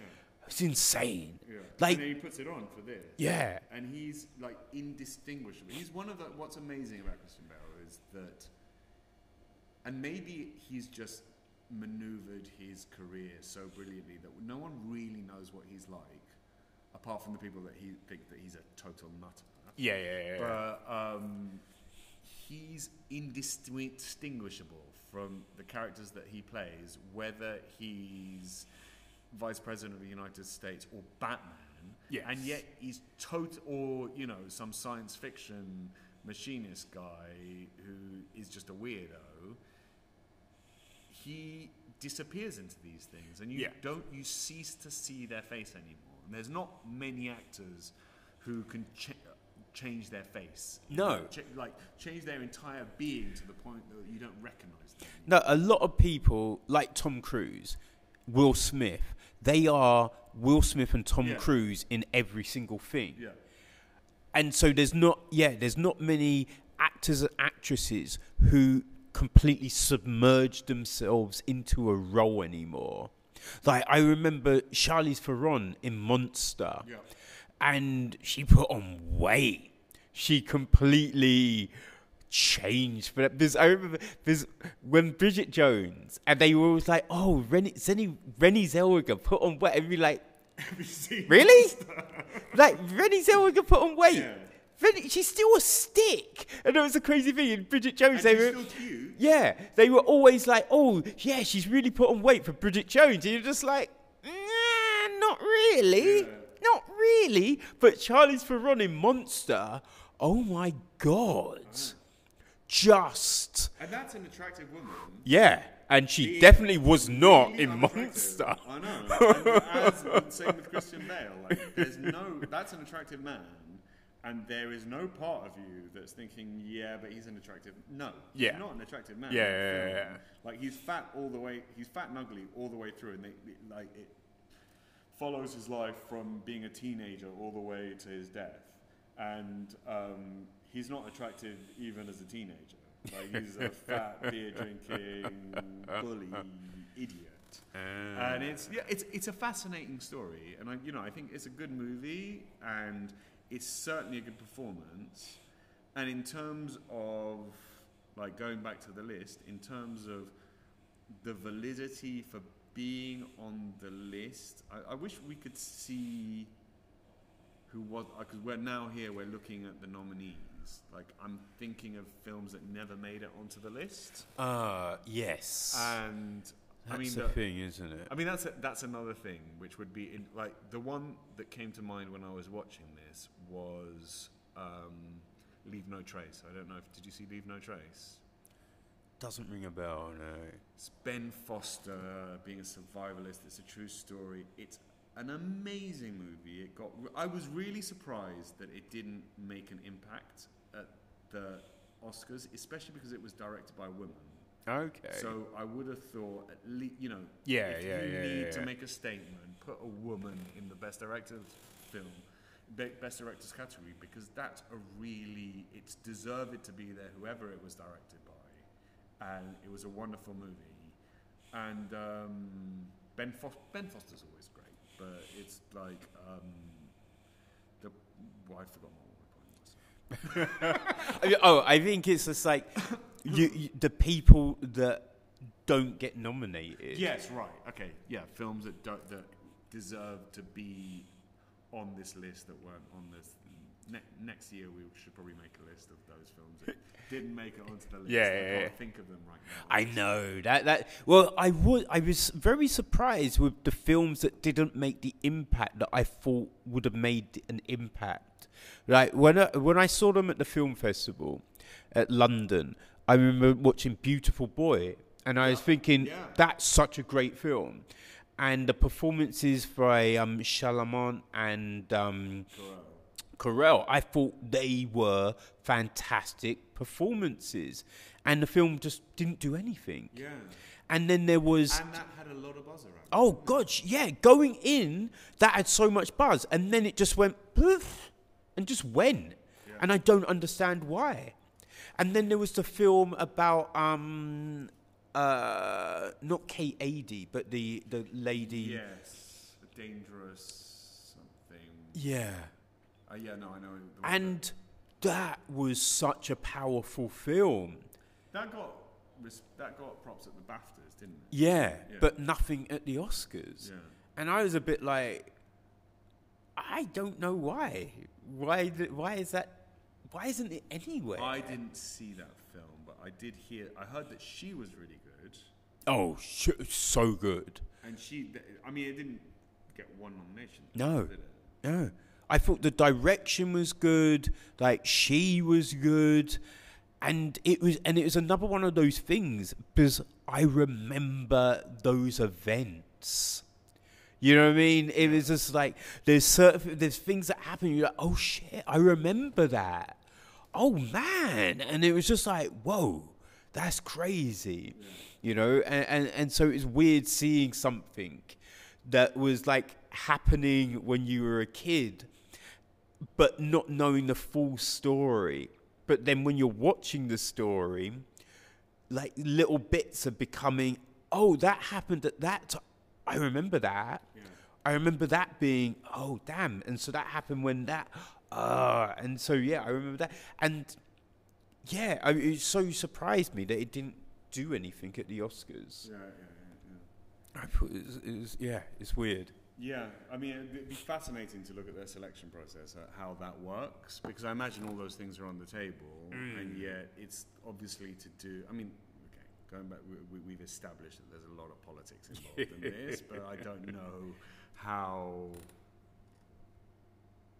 Is it done like? Is it done by the members of the Academy? Do they get Yeah, that so a this long list? this is what I know that all the members get the screeners and you watch them and then you vote, but I don't know how they select which ones are kind of up for the awards and Yeah. which ones aren't. I know there's these windows. Like, you know, your film has to come out at this time, otherwise it's not. Because it was just like Because I was just looking here just to see films that we missed, and best film, The Guardian best films of 2018, and like Phantom Thread's on here, but that was in the previous window because that was Yes. last year, wasn't it? And they've put Leave No Trace, which is the film that I've. Oh, right. So they've got yeah, Roma yeah. as 1, Phantom Thread as 2, which was last year's Oscars. Leave No Trace as 3, which should have been in this one, and then Loveless. There's a few other ones. Yeah, you got Cold War, Private Life, Widows, which I don't agree with at all. The Wife, which only got the nod for Best Actress, didn't it? Yeah. Ballad of Buster Scruggs. I mean, why are these things on here? Yeah, I wasn't blown away by Buster Scruggs. No. There was some of them were better than others, but it was a weird one because you know, originally it was meant to be a TV series, and then they went back and forth with whether it's going to be a film or a TV series, and then they were just like, in the end, all right, let's make it a film. Yeah. And it does feel like it's a TV series. Yeah, Yeah. it's an anthology TV series Yeah. rather than a film. But yeah, it was an odd one, Buster Scruggs. Yeah. Yeah, no, I'm not the biggest fan of the anthology. No. But yeah, I don't understand the whole selection process. No. Because I remember hearing that. Because I remember seeing the Peter Jackson documentary on the First World War, and how incredible that was. But then it's like, oh, but it's not. You know, it won't be up for an Oscar, and you're like, wait, what? How? I don't understand what's going on. So yeah, things have to come out at a certain time. And I'd be curious to find out what the whole process is. You know, how do they select what goes into what category and when it comes out? Because films come out and they're not eligible, and you're like, but that was that year, so how can it not be eligible? And it's a weird one. It baffles me, man.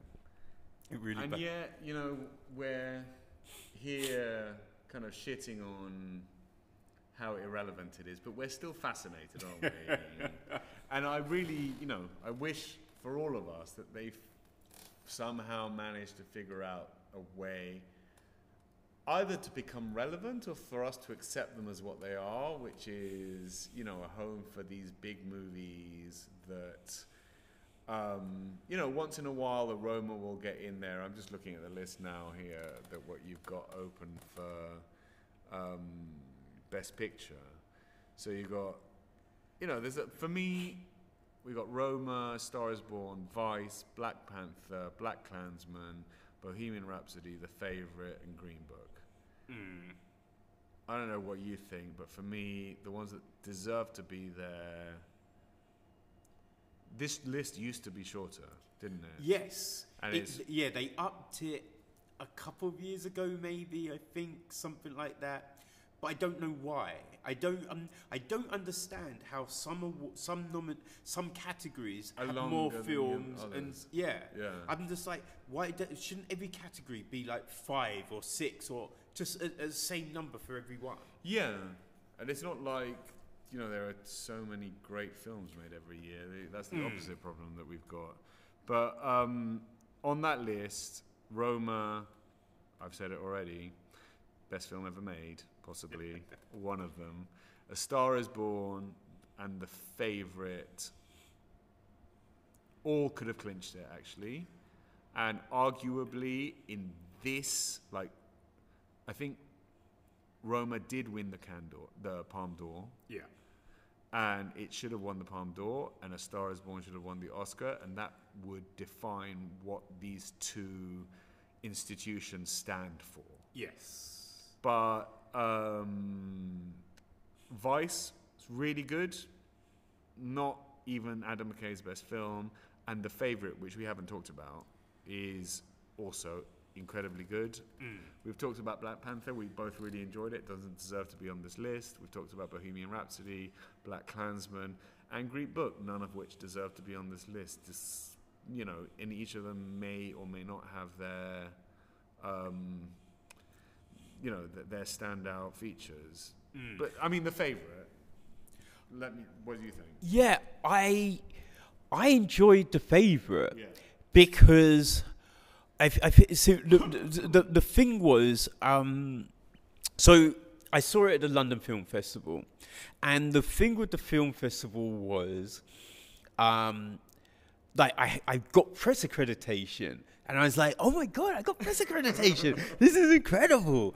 All right, I've got to make this worthwhile. If I, you know, The Favourite must have been a hot ticket, though, right? well, it's a weird, because I didn't know anything about it. So that was the weird thing.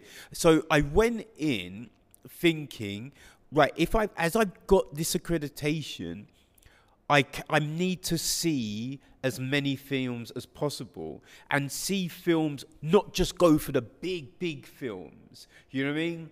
Because I need to cover a big spread. And that's why I saw the Bros documentary. Right. Because I was a bit like, I'm not going to see that. But then I was like, but why not? I should try and cover so many different things because that's why I'm here. And so there was a lot of stuff where there was a lot of scheduling conflicts. Like I didn't get to see Destroyer while I was there because it conflicted with some other stuff.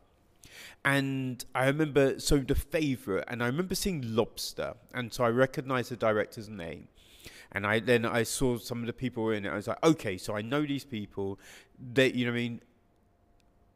And I like some period pieces, so I thought, all right, let me see this. But I didn't really hear a lot of the big buzz around it going in. So I went in and saw it, and yeah, it was weird. You know, they used like these weird camera angles that you don't normally see. You know, like tonally, the film was a bit different to other period pieces. Like the language that was used and the cadence was very weird. Because they'd be talking a bit like, oh, so thou be a cunt. And you're like, wait, what? Wait, that doesn't end like that? Wait, how? I've never heard anyone say construct. Apparently he's very constructive. And so there was this weird stuff happening that you haven't seen like all together like that before. Yeah. And so, yeah, I was a bit like, this is different. And I think the interactions and the dialogue and the interplay between the characters works so well. Yeah, the script was so brilliant. I mean, yeah, the dialogue was brilliant. So yeah, I just really enjoyed it. I don't know if I'd say it definitely wasn't my favorite film of the year, but I did enjoy it. I think I'm with you on that. I think I really enjoyed it. It was really interesting and different and modern and, you know, pushing the boundaries and all of that. I only saw it last week and I did hear all the hype. Yeah. And for me, I was quite surprised by what it was. I was expecting it to be Barry Lyndon, thinking it was going to be this epic costume drama that kind of redefined cinema, and then realized that actually it's a comedy. Yes. It's a comedy. Yeah. And I think you mentioned Blackadder when we were talking before. Like, obviously it's better. It's, you know, it's got a higher production value and it's got more depth than that. But it's kind of that. Yes. And it's weirdly watching it, I kept thinking it's not Barry Lyndon, it's Amadeus. It reminded me of Amadeus. Yeah. And then I listened to a talk with Yorgos Lanthimos afterwards, and he said that they purposefully not watch Barry Lyndon as a reference because they thought that they would be overly influenced by it, but Amadeus was something that he had got everyone to watch because it had a similar tone to what he was after. Like it would, it had a kind of anti-establishment vibe to it, because that's Amadeus is a rock and roll film in lots of ways about a rocker who wasn't established, and this, it's modern and it's cool in lots of ways, and the three central. All the performances are amazing. Nicholas Hoult in it is amazing.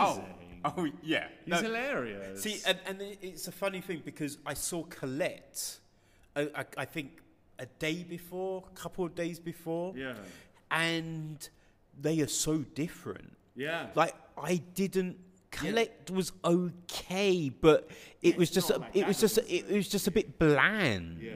I found Colette a bit bland, and all the talk now, like I've seen Keira Knightley on shows, and they're talking, and it's like, oh, it's revolutionary, and it's breaking barriers, and blah blah blah. I'm like, I didn't get that from the film. That did not come across in the film. The film was a bit staid. You'd seen it before. Yes, there was nothing new in that film. Yeah, from a feminist perspective, yes, maybe it's a story that needed to be told and all of that. But as a period drama, I mean, just it's like on its simplistic level, like Colette's thing was like, we're gonna use costumes from the time, the same materials that they use. Everything needs to be really authentic.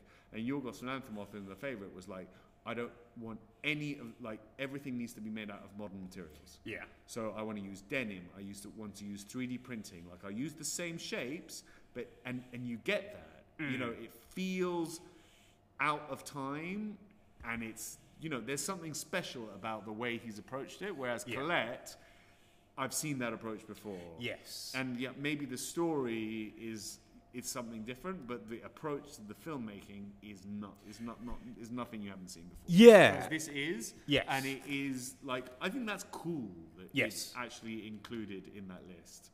Because it's actually a little film. In a lot of ways, it's a little film. Like Robo's a massive film. Yeah, for real. Star is Born is a massive film, as is Vice. Even Green Book, it's like a big Hollywood movie. Whereas, The Favourite is kind of a small European film. the indie film that could. Exactly. And which isn't. I'm sure as a small European indie film, it probably had a really big budget, but it doesn't belong here. No. And yet, that should have been the weird breakout movie. And I would have actually been happy for it to win that category. Yes. Yeah, no, definitely. Yeah, Even though I thought Roma was a better film. Yeah, if that had won, I'd have been like, okay, but Green Book to win, it's a bit like, what the fuck, man? Yeah. But this is something that has bugged me for years. It's bugged me for years, and I'd be interested to get your perspective, right? So, best director, best film. They for me, should be the same film, because it's not a good fit. Well, no, no. I think the best director, the best film, best actor, best actress, because I think they all go hand in hand. Without all of these things, you're not getting the best film. So it always seems a bit weird when you have the best film and then the best director is someone different to who directed the best film. Yeah. Because I'm like, how do you get the best film without the best director? Yeah. And if it's not the best actor, how is it the best film without the best actor and the best actress? So I'm always a bit like, how are they different to that? I always kind of like made scratch, and like maybe you can get, because like sometimes I think it's like looking at sport, the Golden State Warriors, when they won the first the first championship a couple of years ago, I think it was, that you wouldn't initially say that they had a huge star on their team like a LeBron. but the team works so well together, which enabled them to win. So you're like, okay, I can see that. So maybe you could say that a film, it just needs a best director, and then he brings so much out of everyone else that it elevates things. And then you could say the best actor was in something else. I could get with that. But I don't think I can't work out a best film without the best director. That's the two that seem a bit weird to me. I know what you mean. I know what you mean, but I think there is a difference. It's hard to put into words. No! I made a point. How dare you go against me? No, I am going to go against you. I think this is a much deeper question, which kind of gets into the whole auteur theory of film, where the film is the director's film. The director's piece is the film. And as a director, I'm not a believer in that. Like the film is a collaboration between a load of different people, and whilst the director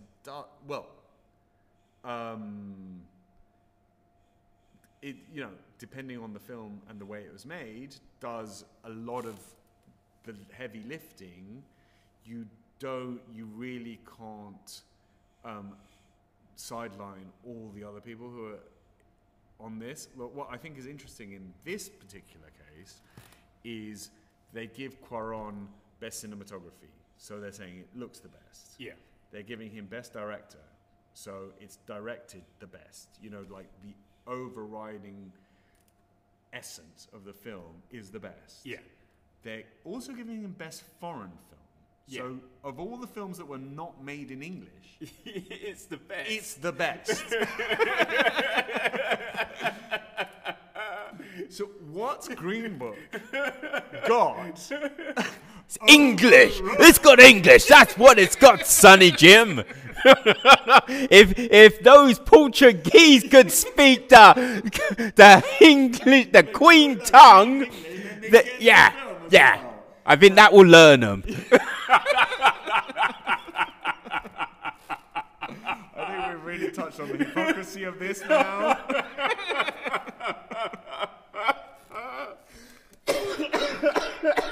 I think he even got best editing.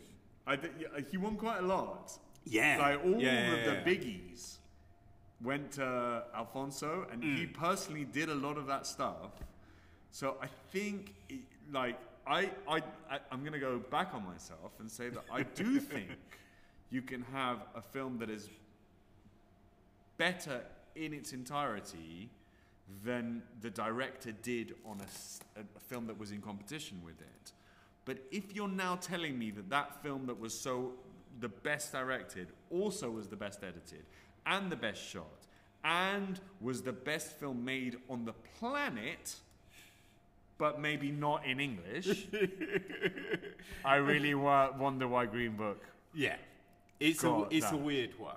Because and it does, and I think you really it's really interesting because you really, to get to the answer to this, you need to really delve into what's important in cinema, how important is the director, is it a auteur medium or is it a collaborative medium? Yeah. And these are questions that I imagine the members of the Academy are asking themselves, but I don't think they're making these decisions based on those questions. No. I think they're making those decisions based on the world and its issues and that they think that they live in and how they think that they can fix that. Yeah. And they're just not, either they need to leave and replace themselves with people that know a little bit about this and can fix this, or just not try to be all things to all people and realize that, they represent, the Green Book and A Star Is Born, Black Panther, all these films, they're important to a lot of people.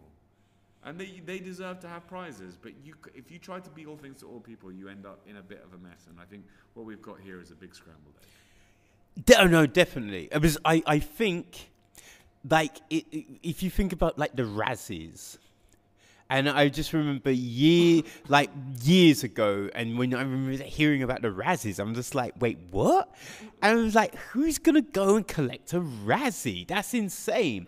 And then I forget who was the first, but like big actors and actresses suddenly started to go and pick up the Razzies. I mean, like Sandra Bullock went this year, or maybe it was last year, but went and picked up a Razzie. And you're like, oh shit. But they do it in a fun way. And I'm just like, all right, that's cool. Because the Razzies now knows what it is. Yeah. It's fun. It's having a laugh. And I think maybe that's what the Oscars needs to kind of reconcile itself as being like, look, we're not the prestigious awards that maybe we once were or we'd like to be, but we are this. Yeah. And go, this is who we are now. And we're going to have fun with it. Yeah, and we're one in a landscape of many quite high-profile award ceremonies where we used to just be, we were the top, and everyone else was secondary to us. No longer the case. Yeah. No, definitely. Because, you know, I think no one really knew about the other, like Toronto, Berlin, London. You know what I mean? Golden Globes. Yeah. Now, you know, it used to be the setup for the Oscars. Now it's almost as important as the Oscars. Like you'll see as many statues on posters of Golden Globe statues as you will of Oscar statues. Yeah, both naked. Yeah. Yeah, which is weird.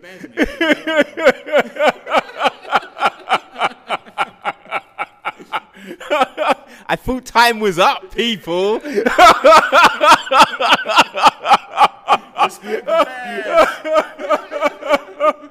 If this year they put a pair of little shorts on the Oscar, oh, that would have been incredible. I would have loved that. That would have been insane. But I do think that I do think you're right in this respect that, you know, a film is more than one thing. You know, it's like the cinematography, it's the design, it's the actors and actresses, it's like, you know, the script writers, and it's all of these things that come together to make a good film. And you can have an amazing film without any big stars when all of these things come together and work. That, you know what I mean? It doesn't have to be like the huge Hollywood big thing.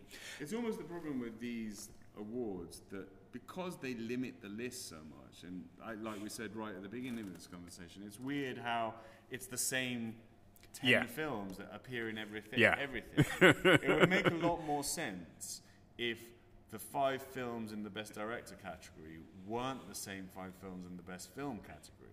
Yes. Then you'd be like, okay, that makes sense. Or, you know, there was a little bit of crossover. Like, you know, the editing in one film really got a nod for the editing because the editing was amazing, but that's the only thing that was good about it. Or, you know, I don't believe that it's just, you know, that it's the teams that get to work on these films are the only good people who are working. I know for a fact that's not true. And now they're including, you know, foreign language films in Best Film. They really need to broaden their scope to all cinema as well. Like I've seen a lot more, you know, films that deserve to be on a list that weren't in English this past year than Roma. And if they were considering all of them, like Roma had to be considered. Because it was such high profile. It was, you know, it was controversial that it was on Netflix. It was Alfonso Cuarón that last time he was, you know, last film he did at the Oscars was Gravity, which was massive. And so they couldn't avoid but include him. But there's a lot of other films that needed to be on that list if you're including films that aren't in English. And suddenly you can broaden your spectrum to all the sound designers in the entire world, which is not to say that it's one of 10 people. And, you know, suddenly that might make for a more interesting... Yeah, I think it's sexy to go, oh, this film was nominated for 20 awards. And I think that's what they like. That theatre they've got couldn't fit all the people that you needed to fit. You're going to consider all the film in the world. Yeah. You want the stars in that room. Oh, Which yeah, isn't yeah, to yeah, say, yeah. you know, the sound designer needs to be from one of the films that has also been nominated for that. If not, you're gonna need a bigger boat. Yeah. I think that's the thing, isn't it? Because I think it would definitely be a more interesting award ceremony if you said, okay, like you can have 2 nominations, and you know we're opening up because there are more great films that we're actually giving respect to. So you can have 2 nominations a film, decide which ones you're going for. That's an interesting award ceremony where you can only have 3 or 4, and you have to be the board needs to be really selective because even if it is Roma, which I've not said, I don't know if I've said it already. I think it's possibly one of the best films ever. Oh, made. I don't think you mentioned that. I have to be really selective about which ones it goes in because I have to consider all the films that are out there. And like, Kevin, I think you've struck on something there. I think that is the future for someone because that really opens up the field. And it would make you think, really, what is Black Klansman's, you know, what is its saving graces? Yeah. And it does have some. Oh yeah. That's the thing. It's not a terrible film. No, I mean, I'm not saying it's a terrible film. It's just not the amazing film that some would like you to believe it is. It's one of those Sunday matinee films. You know, for me, that's what it is. It looks good. Yes. So I don't know if it was nominated for cinematography, but it might be there. The styling's amazing. So the makeup department, I don't know if it was nominated for that, but it should be there. And if I had to limit it to 3, then, you know, I'd put it in the ones where it might win. Yeah, no, see, that's the thing. Because I think at the moment, people are going with the blanket approach and they're throwing a film all over the place. You know, scattergun and be like, oh, where will it land? Where, I think make people be selective and go... Because then you'd look at a film and go, okay, where are the costumes? Like, Thingy did an amazing job on the costumes, and the cinematography is great. So we think it's the best film, but it's probably standing most chance with costumes and cinematography. And I think we would get a more honest award ceremony. Yeah, I agree. By limiting it like that, I think that's a really interesting approach to it because. I mean, I'd be interested in seeing how many films are represented on average per decade. I don't know if there are more now. I imagine there's less now than there used to be. I don't know if that's true or not. But it does seem to be like there are these big award contenders and they're just they're scattergunned all the way in every category. Yeah, no, that's definitely a thing. What was the film you say? Oh no, Black Klansman. No, it's not up for cinematography. No, cinematography was Cold War, Roma, The Favourite, A Star Is Born, and Never Look Away. Okay, all of which Never Look Away I've not seen. What is that? I don't know what that film is. Yeah, it doesn't ring any bells. No, okay, but we should probably check that out because those other 4 look fantastic. Like, they're really fantastic looking films. So, okay, here's the tip. Let's check out Never Look Away. Yeah. Right, the one other film I just want to mention, like, with animated feature film. Yeah. So you had Incredibles 2, I think that's Isle of Dogs, Myra, Wreck-It Ralph 2, and Spider-Man Into the Spider-Verse. and the winner was Spider-Man Enter the Spider-Verse, and that made me so damn happy because, oh my God, that film was so good. Like, out of these films, I saw Wreck-It Ralph, and I saw Incredibles 2. I didn't get round to seeing I Love Dogs because I really wanted to see it. And Myra, I was going to see it. Which is meant to be great. But it's subtitled, so then I didn't see it. That must exist. Though. It must do. It's Japanese film. They tend to do that. Yeah, but not at film festivals, unfortunately. Okay, I have had a kid in the last couple of years, so I hardly ever get to the cinema. I will watch Incredibles 2. I refuse to watch any Wes Anderson films. That's a conversation for another day. And Myra... Next week's podcast. I'm done with him.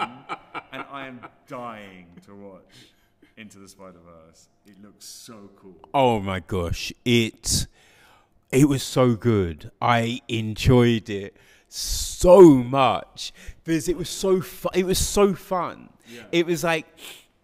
You know, because you think about how many Spider-Man films we've had in the last decade. And no live action feature will... you're a comic book guy, right? Yeah. And I'm a comic book guy, so we know about the Ultimate Universe, we know about Spider-Ham. I've not seen the film, but I know that all these things have gone on. And when I heard that they were doing this, I was like, they'll never do that in live action. No. So this is brilliant. They're doing this. I can only imagine that they won't pull it off. And then I've heard from everyone that they've totally pulled it off. They pulled it off so well. Yeah. Because I think it was always a thing. Because when I saw, not Justice League, it was Spider-Man: Dawn of Justice. Was that the one with Superman? Yes. The one with Superman and Batman. Yeah. And when he's punching him and he's like, why did you say Martha? Wait, what? My mum's called Martha too. We need to be best friends now. I'm going to stop hitting you.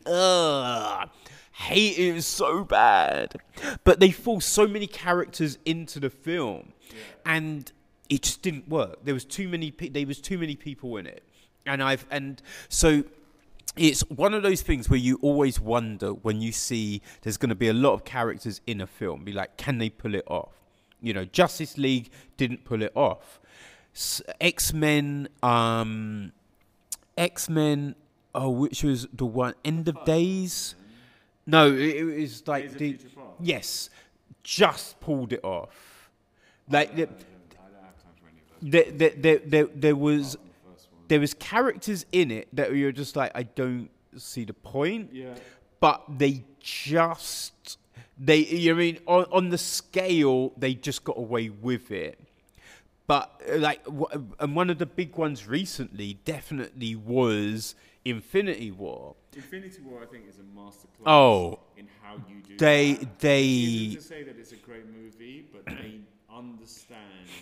It's almost like an anthology film. Going back to how I don't really love anthology films, but the way they made that film, kind of like an anthology film, it's kind of like watching a TV series, but it totally felt cinematic. It worked. Well, I think the other thing with Infinity Wars was it doesn't necessarily follow the usual tropes of a film. Yeah. And so it's... That's what I'm saying. I think it feels like it uses the way we watch TV to inform it on how to tell so many stories and make them feel... Because it doesn't feel like an anthology. No. But I'm putting my hand up and saying I've seen it like 4 times now. I now understand the structure. It really is like part 1, part 2, part 3, and they don't really come together at all until the end. But they literally happen in different parts of the universe, in different universes. Yeah. So that's the only way you can do it, but it feels cohesive, and they do that through production design, they do that through music and sound, and it's really clever. I'm not going to say that that's necessarily the best way to make a film, but that's a really good way to make a film that's got 50 characters in it that you're meant to be involved in. Yeah. And I've heard that the Spider-Man film, does that, but in an even better way. Oh, Because they're yeah. all kind of the same. See, that's the thing. And so because we've seen the Spider-Man origin so many times, and we've seen certain things so many times, you kind of see it, but the way that they do it, it's so well done, and without forcing you to re-watch this thing for half an hour. Did they show the Peter Parker or the Miles Morales one? Or both? Both. Oh, really? Yeah. Well, we see many origins. We see many origins in this film, and it's just genius the way they do it, and it's fun. They make fun of, what version of Spider-Man is this? I mean, it's just like, so good. It just works on so many levels. So yeah, I man, I think you're gonna love it. You're gonna love it. I'm a bit worried because, straight away they're like, we're doing a sequel, and then they're like, okay, so we're probably going to do, so they're going to definitely going to do a sequel. Then they were saying that they would maybe follow the Spider-Women characters in another film, and then they were thinking, maybe we'll do a Miles Morales film, and so I mean, like, I don't want them to dilute it and go crazy. Money. Yeah, but this, like, Marvel has these multiple universes. It's Sony though. Expand it. No, but it's Sony. Okay, so expand it to the X-Men. And also, yeah, okay, I get it. No, because Sony has a deal with Marvel now. Yeah. You can just ask for it to go the other way. but see, this is the thing, right? So Sony, they didn't want to work with Marvel back in the day, and then They rented Spider-Man back to them, didn't they? because like the first two Raimi Spider-Man films, fantastic. They were so good. Watch them now, you're like, and it's insane. There's like how effects have changed so much. But those two films were really good. The third one wasn't. Tobey Maguire. Like, he seemed so right at the time. Oh, for real. Now that's been redefined. Yeah. And the third one, like, I think everyone knows it was a studio interference. Fuck that film. So then they rebooted it with Amazing Spider-Man and Andrew Garfield. They didn't work. Those two, like, the first one is okay. Yeah, I like the first But I think the problem with it is Andrew Garfield's too old.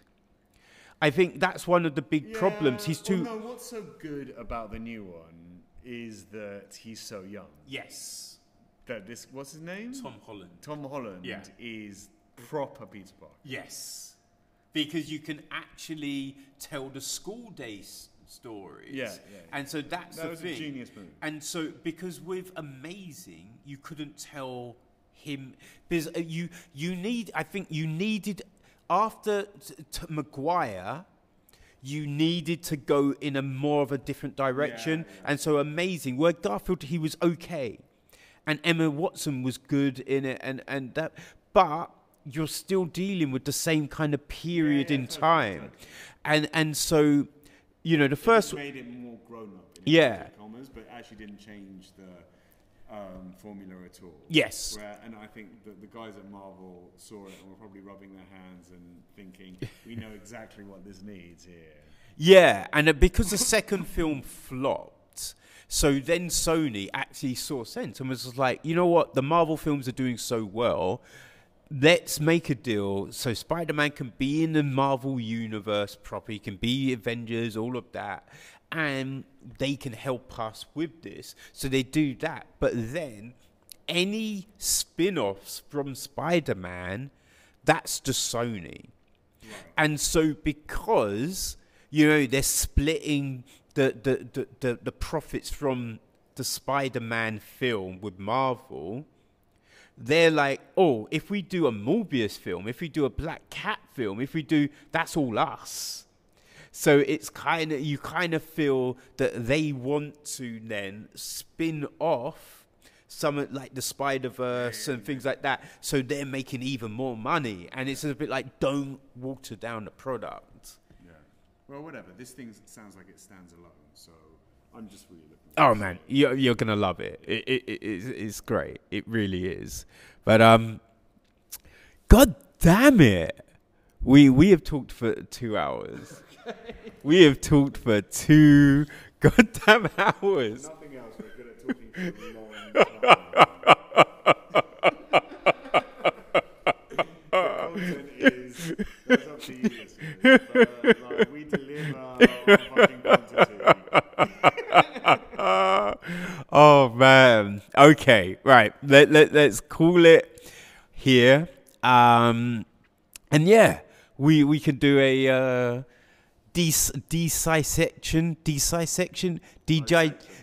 Yes, that's the word. A dissection of the Marvel Universe and Endgame. Up until the end of phase 1. Yeah. Sometime after April. Yeah.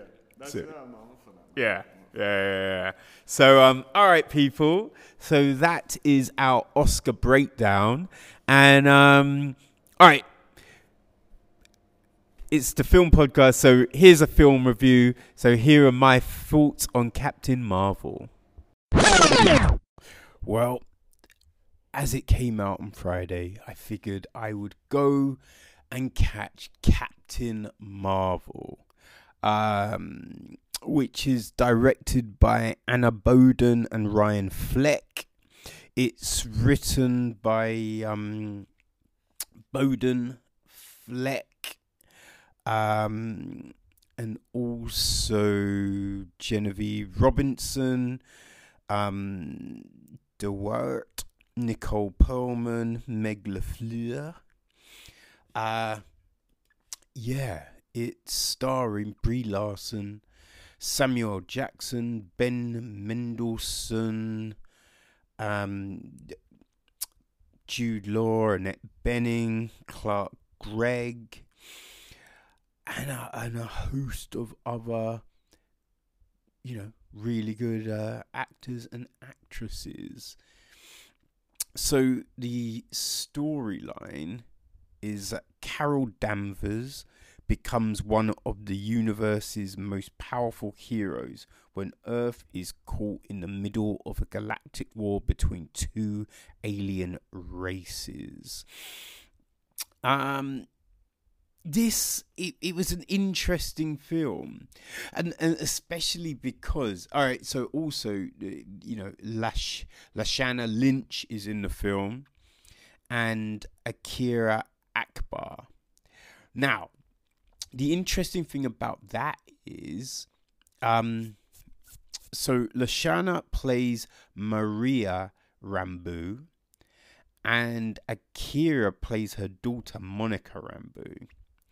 And in the comics, Monica Rambeau also, for a time, is known as Captain Marvel.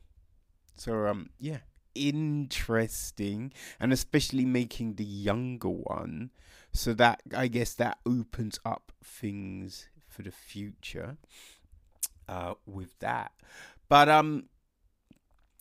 yes, I thought this was very interesting. I enjoyed the fact that it wasn't a traditional origin story. We weren't given like ages to go, okay, so this happened, blah, blah, blah, blah, blah. It was kind of similar to Spider-Man Homecoming, to the fact that we got a lot of the backstory through flashbacks. So we have Carol, it were opened up with Carol having some nightmares. So this is another way. So we're getting flashbacks, nightmares. This is a way in which we're getting a lot of the information. So it's an interesting device, to try and fill in the gaps. So with that, and we're on Hala, which is the home world to the Kree. So one thing this does, this film, it kind of takes influences from, I think it's Roy Thomas, who wrote the Kree Skull War, And so some of that is used within this story. Now, you don't get the full scale of a war, but you know what I mean, we're like on the fringe of it. So it's referenced and it kind of plays into the events that are happening in the film.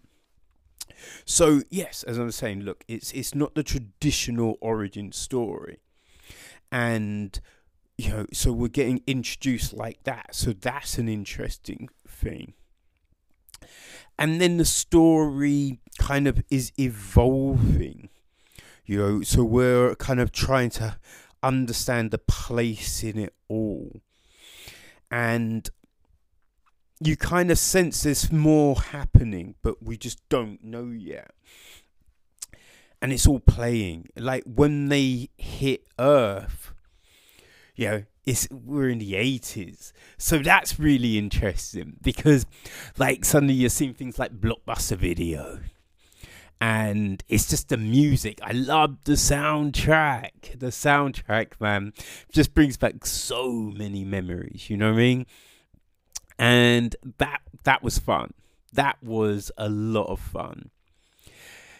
I think the big kind of underpin of this film seemed to be friendship and judgment, you know.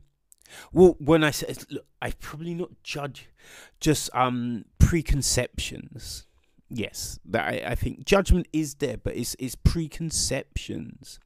I think so. Friendship and that, they're the big kind of things underpinning this film, because it's, you know, I think understanding who your friends are and gaining strength from your friends, that's the thing that kind of sets you know, Captain Marvel, Carol Danvers, that sets her free, you know, essentially here. And we're on that road of discovery with her, kind of, you know, unlocking, like, who are you? Like, there's a bit at the beginning where she's told, look, emotions weaken you. The only way you can succeed is by deading them. You know, humor, not good. Just, you know, just dead all of that and then you'll be strong. But then it's the realization that no, these things are important. These things kind of help anchor you. They give you that understanding of who you are, what your worth is, why we're here. So there's all of this happening, and we see it, you know, like the flashbacks, the memories, the nightmares, they're all building and giving her, you know, this understanding of her identity. And that's really coming through.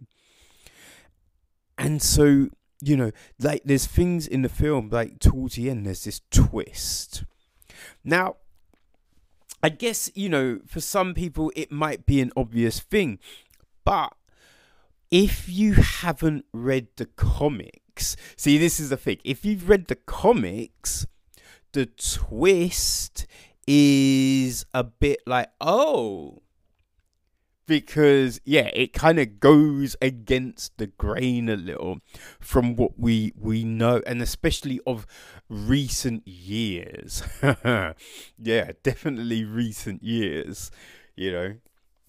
So it's a bit like, oh, interesting. So we have that.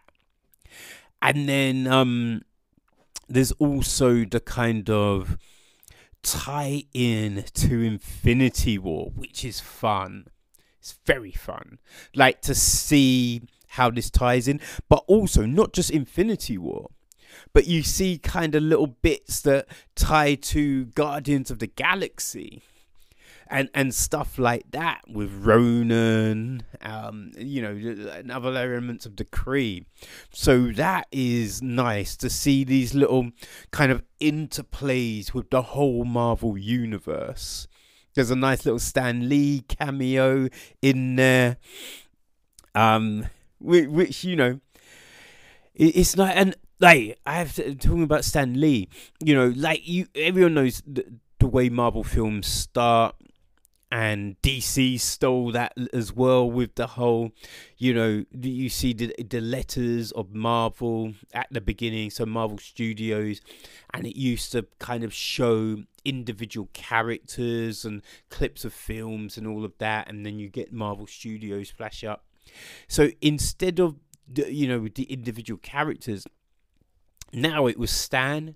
So we're getting different kind of clips and different images of Stan Lee. And that was nice. You know what I mean? That was a nice little touch. Yeah, I appreciated that, you know. But, yeah, I enjoyed... Look, this is a solid story. It's a solid story. And I think it takes you on that emotional journey. So I would say that it's a decent film. There is one thing though, like I did think it was lacking the spark that you have in some of the films. You know, like in Black Panther, in the first Avengers, Infinity War. You know, like Ant-Man, Doctor Strange, the 4 films, like you know, the Iron Man films. Like there's this kind of energy, there's this spark that kind of really kind of gets you going all the way through. And there was a flatness at times to the film, and it wasn't like the scenes were bad. So the scenes were good. Everything that we're seeing on the screen was good, but sometimes there would just be this flatness, which it's hard to put your finger on to why. But even with that, I would still say this is a film that is worth seeing. You know, I don't think it's necessarily as good as some of the most recent films like Panther, Infinity War, Doctor Strange. I wouldn't say it's quite as good as those films, but it's still solid. It's still a fun story. And hey, listen, the first scene, the first credit scene, ooh, that's very good. That is very good. Oh man, that's going to make you so happy. And also, look, stay to the very, very, very end, because there is another scene there. So yeah, there's 2 cut scenes in the credits for this film. But yeah, look, it's a good film. It's a good film. So regardless of, you know, the spark, the energy, it's still an interesting story. It's still done very well. The fights are good. The effects are good. It is dark in places. There is definitely places where it is very dark. And because I hear people around me like, ooh, oh, ah. So there's kind of visual cues on the screen, which I missed. But even, you know, regardless of all of that, I still came out enjoying the film. Well, there was a lot of noise. Oh my gosh, there was so much noise. Like these people dragged their kid to come see the film. The kid didn't want to be there. The kid was screaming all the way through the film, like running up and down. It was a shit show. But even with all of that, still enjoyed the film. So, hey, if you get a chance, go see it. And especially because it's tying into Endgame. So, yeah, next month, baby. Can't wait for that. But yeah, people, That's Captain Marvel. All right. Okay, people, so we've hit that time once again.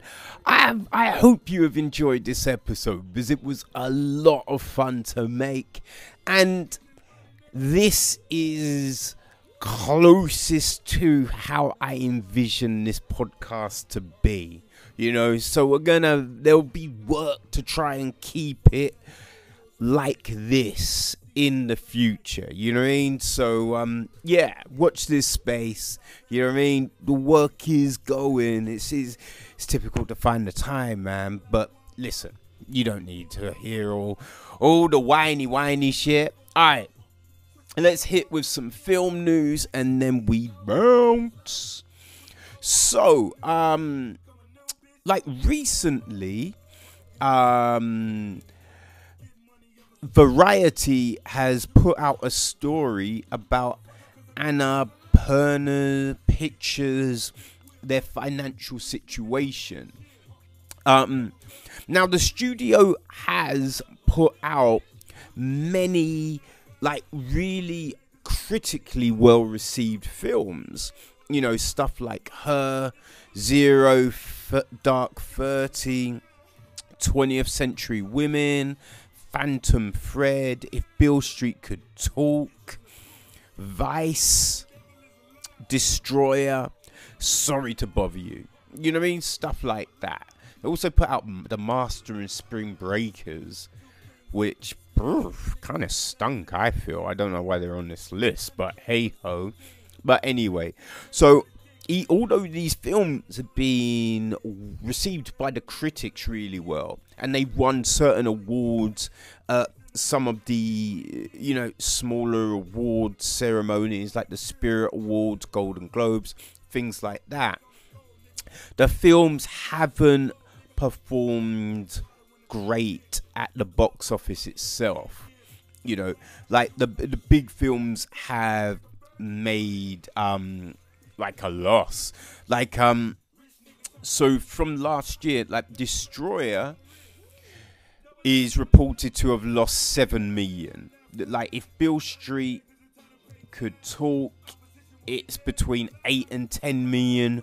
Vice, 15 to 20 million. Which is kind of crazy. But I do wonder if international takings have been considered with these numbers. I think that's an important thing to recognise as well. Because Destroyer only came out in the UK earlier in the year, so there is that. And out of all the films, Sorry to Bother You is the only one that they're listing as to be making a profit, and it isn't a huge profit. But this is the thing, you have to understand, when you're making certain type of films, cinemas aren't going to devote huge space for them, because when you've got a big blockbuster, that's where they know their money is going to be coming from. So there's a lot that goes into the placement and how these films are going to make money. The thing that I find odd, though, about the whole situation is because Megan Elson, she runs Annapurna. And, because of the, the story being in, Variety, she put out a tweet saying, "Nice way of supporting women. I have done good things for this industry and you want me in it. By the way, my money and I look more like basic Beyonce throwing up cash in the air. And my dad thinks I'm dope as fuck." That was the response, which it's a kind of a weird thing because, you know, none of this was saying like women can't run a studio or anything like that. It's just talking about the fact that, you know, that studios are in financial situations at times, even when their films are talked about in a high revere. So, you know what I mean? I find it very frustrating when people bring it down to gender, when gender isn't even the point of the discussion. But it will be interesting to see how, you know, the studio goes forward. They do have the joint distribution deal with MGM, United Artists, so that could definitely help them on the financial side of things. But yeah, I think it will be you know, a while until we know what the full situation is. Okay, so this year is the 40th anniversary of the Alien franchise. So 20th Century Fox has, you know, they've struck a deal with a, you know, a partner studio, like a production company, and they're putting out 6 shorts that are set within the Alien universe, and that will tell little stories, you know. So they're gonna come out on the, you know, they'll start gonna roll out on a weekly basis from the 29th of March, and they'll first appear on IGN. Then from the 3rd of May, they will be available on the Alien Anthology Twitter channel and, you know, the any other social media channels that the handle has. And they'll also appear on alienuniverse.com with behind the scenes, you know, content and some other stuff like that. So yeah, that's something to look forward to if you're a fan of the franchise. Okay, now more things that are happening this month. So on the 20th of March, so that's next week, people, the merger between Disney and well, when I say merger, it's acquisition. You know, really, it's an acquisition. But on the 20th of March, the Disney acquisition of 21st Century Fox should all be done. They got approval from the Mexican regulators, which was the last part of the whole process. And so at the moment, it's now just down to the 21st Century shareholders to decide. Today as well is the last day for that. But they're just deciding how they want to divvy up, you know, their profits from the situation. So how many shares and how much money. But yeah, soon going to be done. And so then things can move forward. Like, you know, I mean, because the big thing from this that everyone really wants to know, when will, like, the X-Men and other characters owned by Fox start appearing in the Marvel universe? So, the MCU, baby. So, yeah, we will be knowing very shortly. So that will be interesting. Okay. Also, now listen, we know for a fact that we're going to have to wait until, you know, Spider-Man Far From Home comes out. I believe that's in July. So, you know, we've got Avengers Endgame next month, April. And yeah, then we've got Spider-Man Far From Home. So once those two films have come out, then Kevin Feige has said that he will start revealing the next phase of plans for the MCU. So there's a lot of speculation out there at the moment. You know, is it going to be a Neymar film? Is it going to be a Daughters of the Dragon thing? You know what I mean? But, you know, we're going to find out soonish anyway. But word has come recently that director Destin Daniel Cretton, who is behind Short Term 12, he is supposedly going to be directing a Shang-Chi film for Marvel Studios.